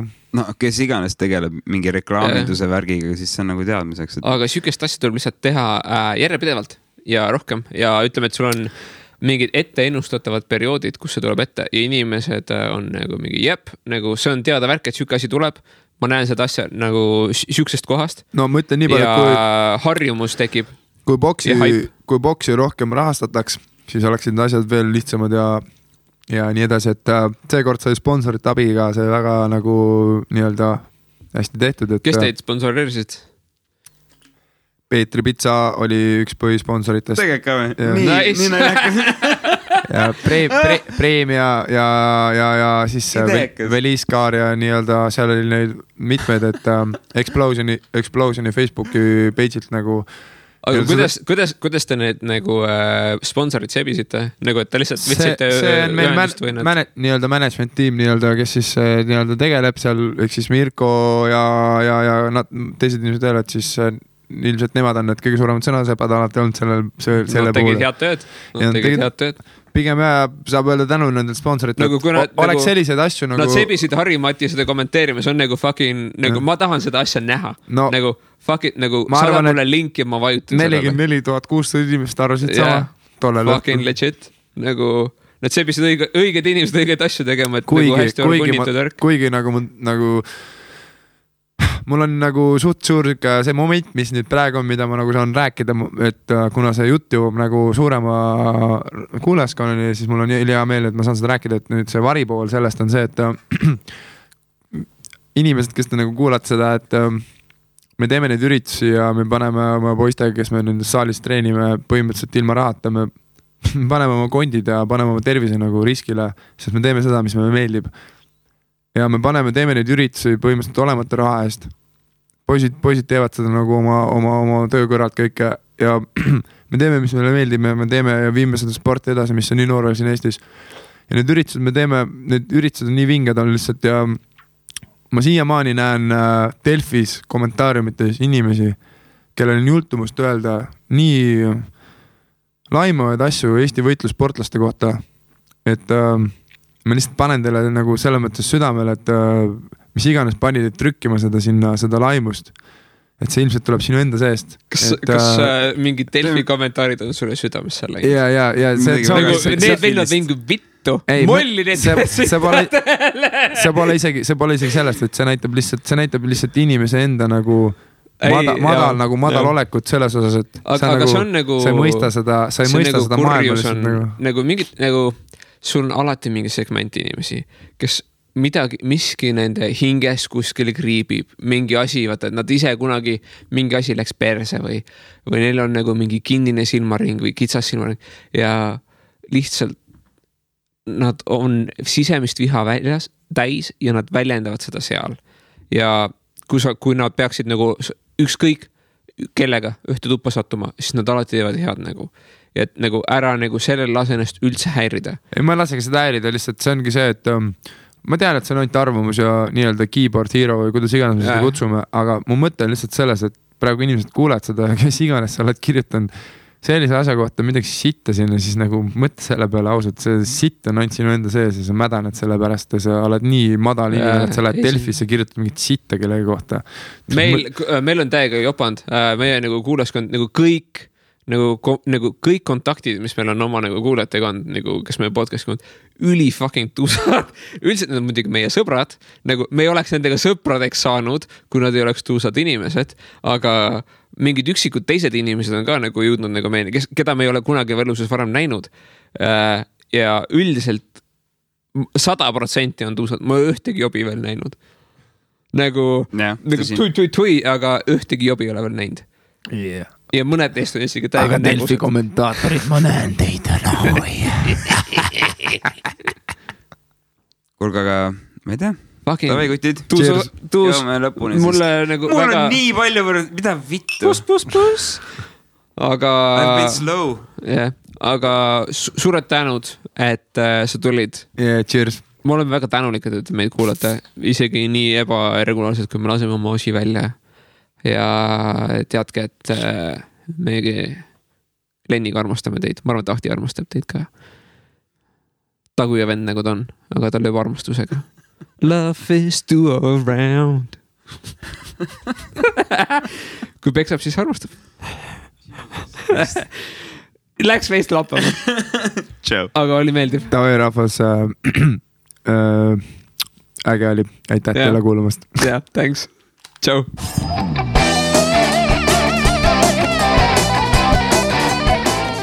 Boom. See oli just Tamara podcast ja kui sulle meeldis see, mida sa kuulsid, siis meie olime Mihkel ja Lennart. Kui sulle ei meeldinud see, mis sa just kuulsid, siis me ei olnud Mihkel ja Lennart. Aga siiski ole lahke meid siis jälgima erinevates kanalites. Meie koduleht tamarapodcast.com. Õppida. Aga siis ongi kõik. Ja, järgmise korrani. Ärge vahepeal liiga vähe pahandusi tehke. And remember, respect is everything.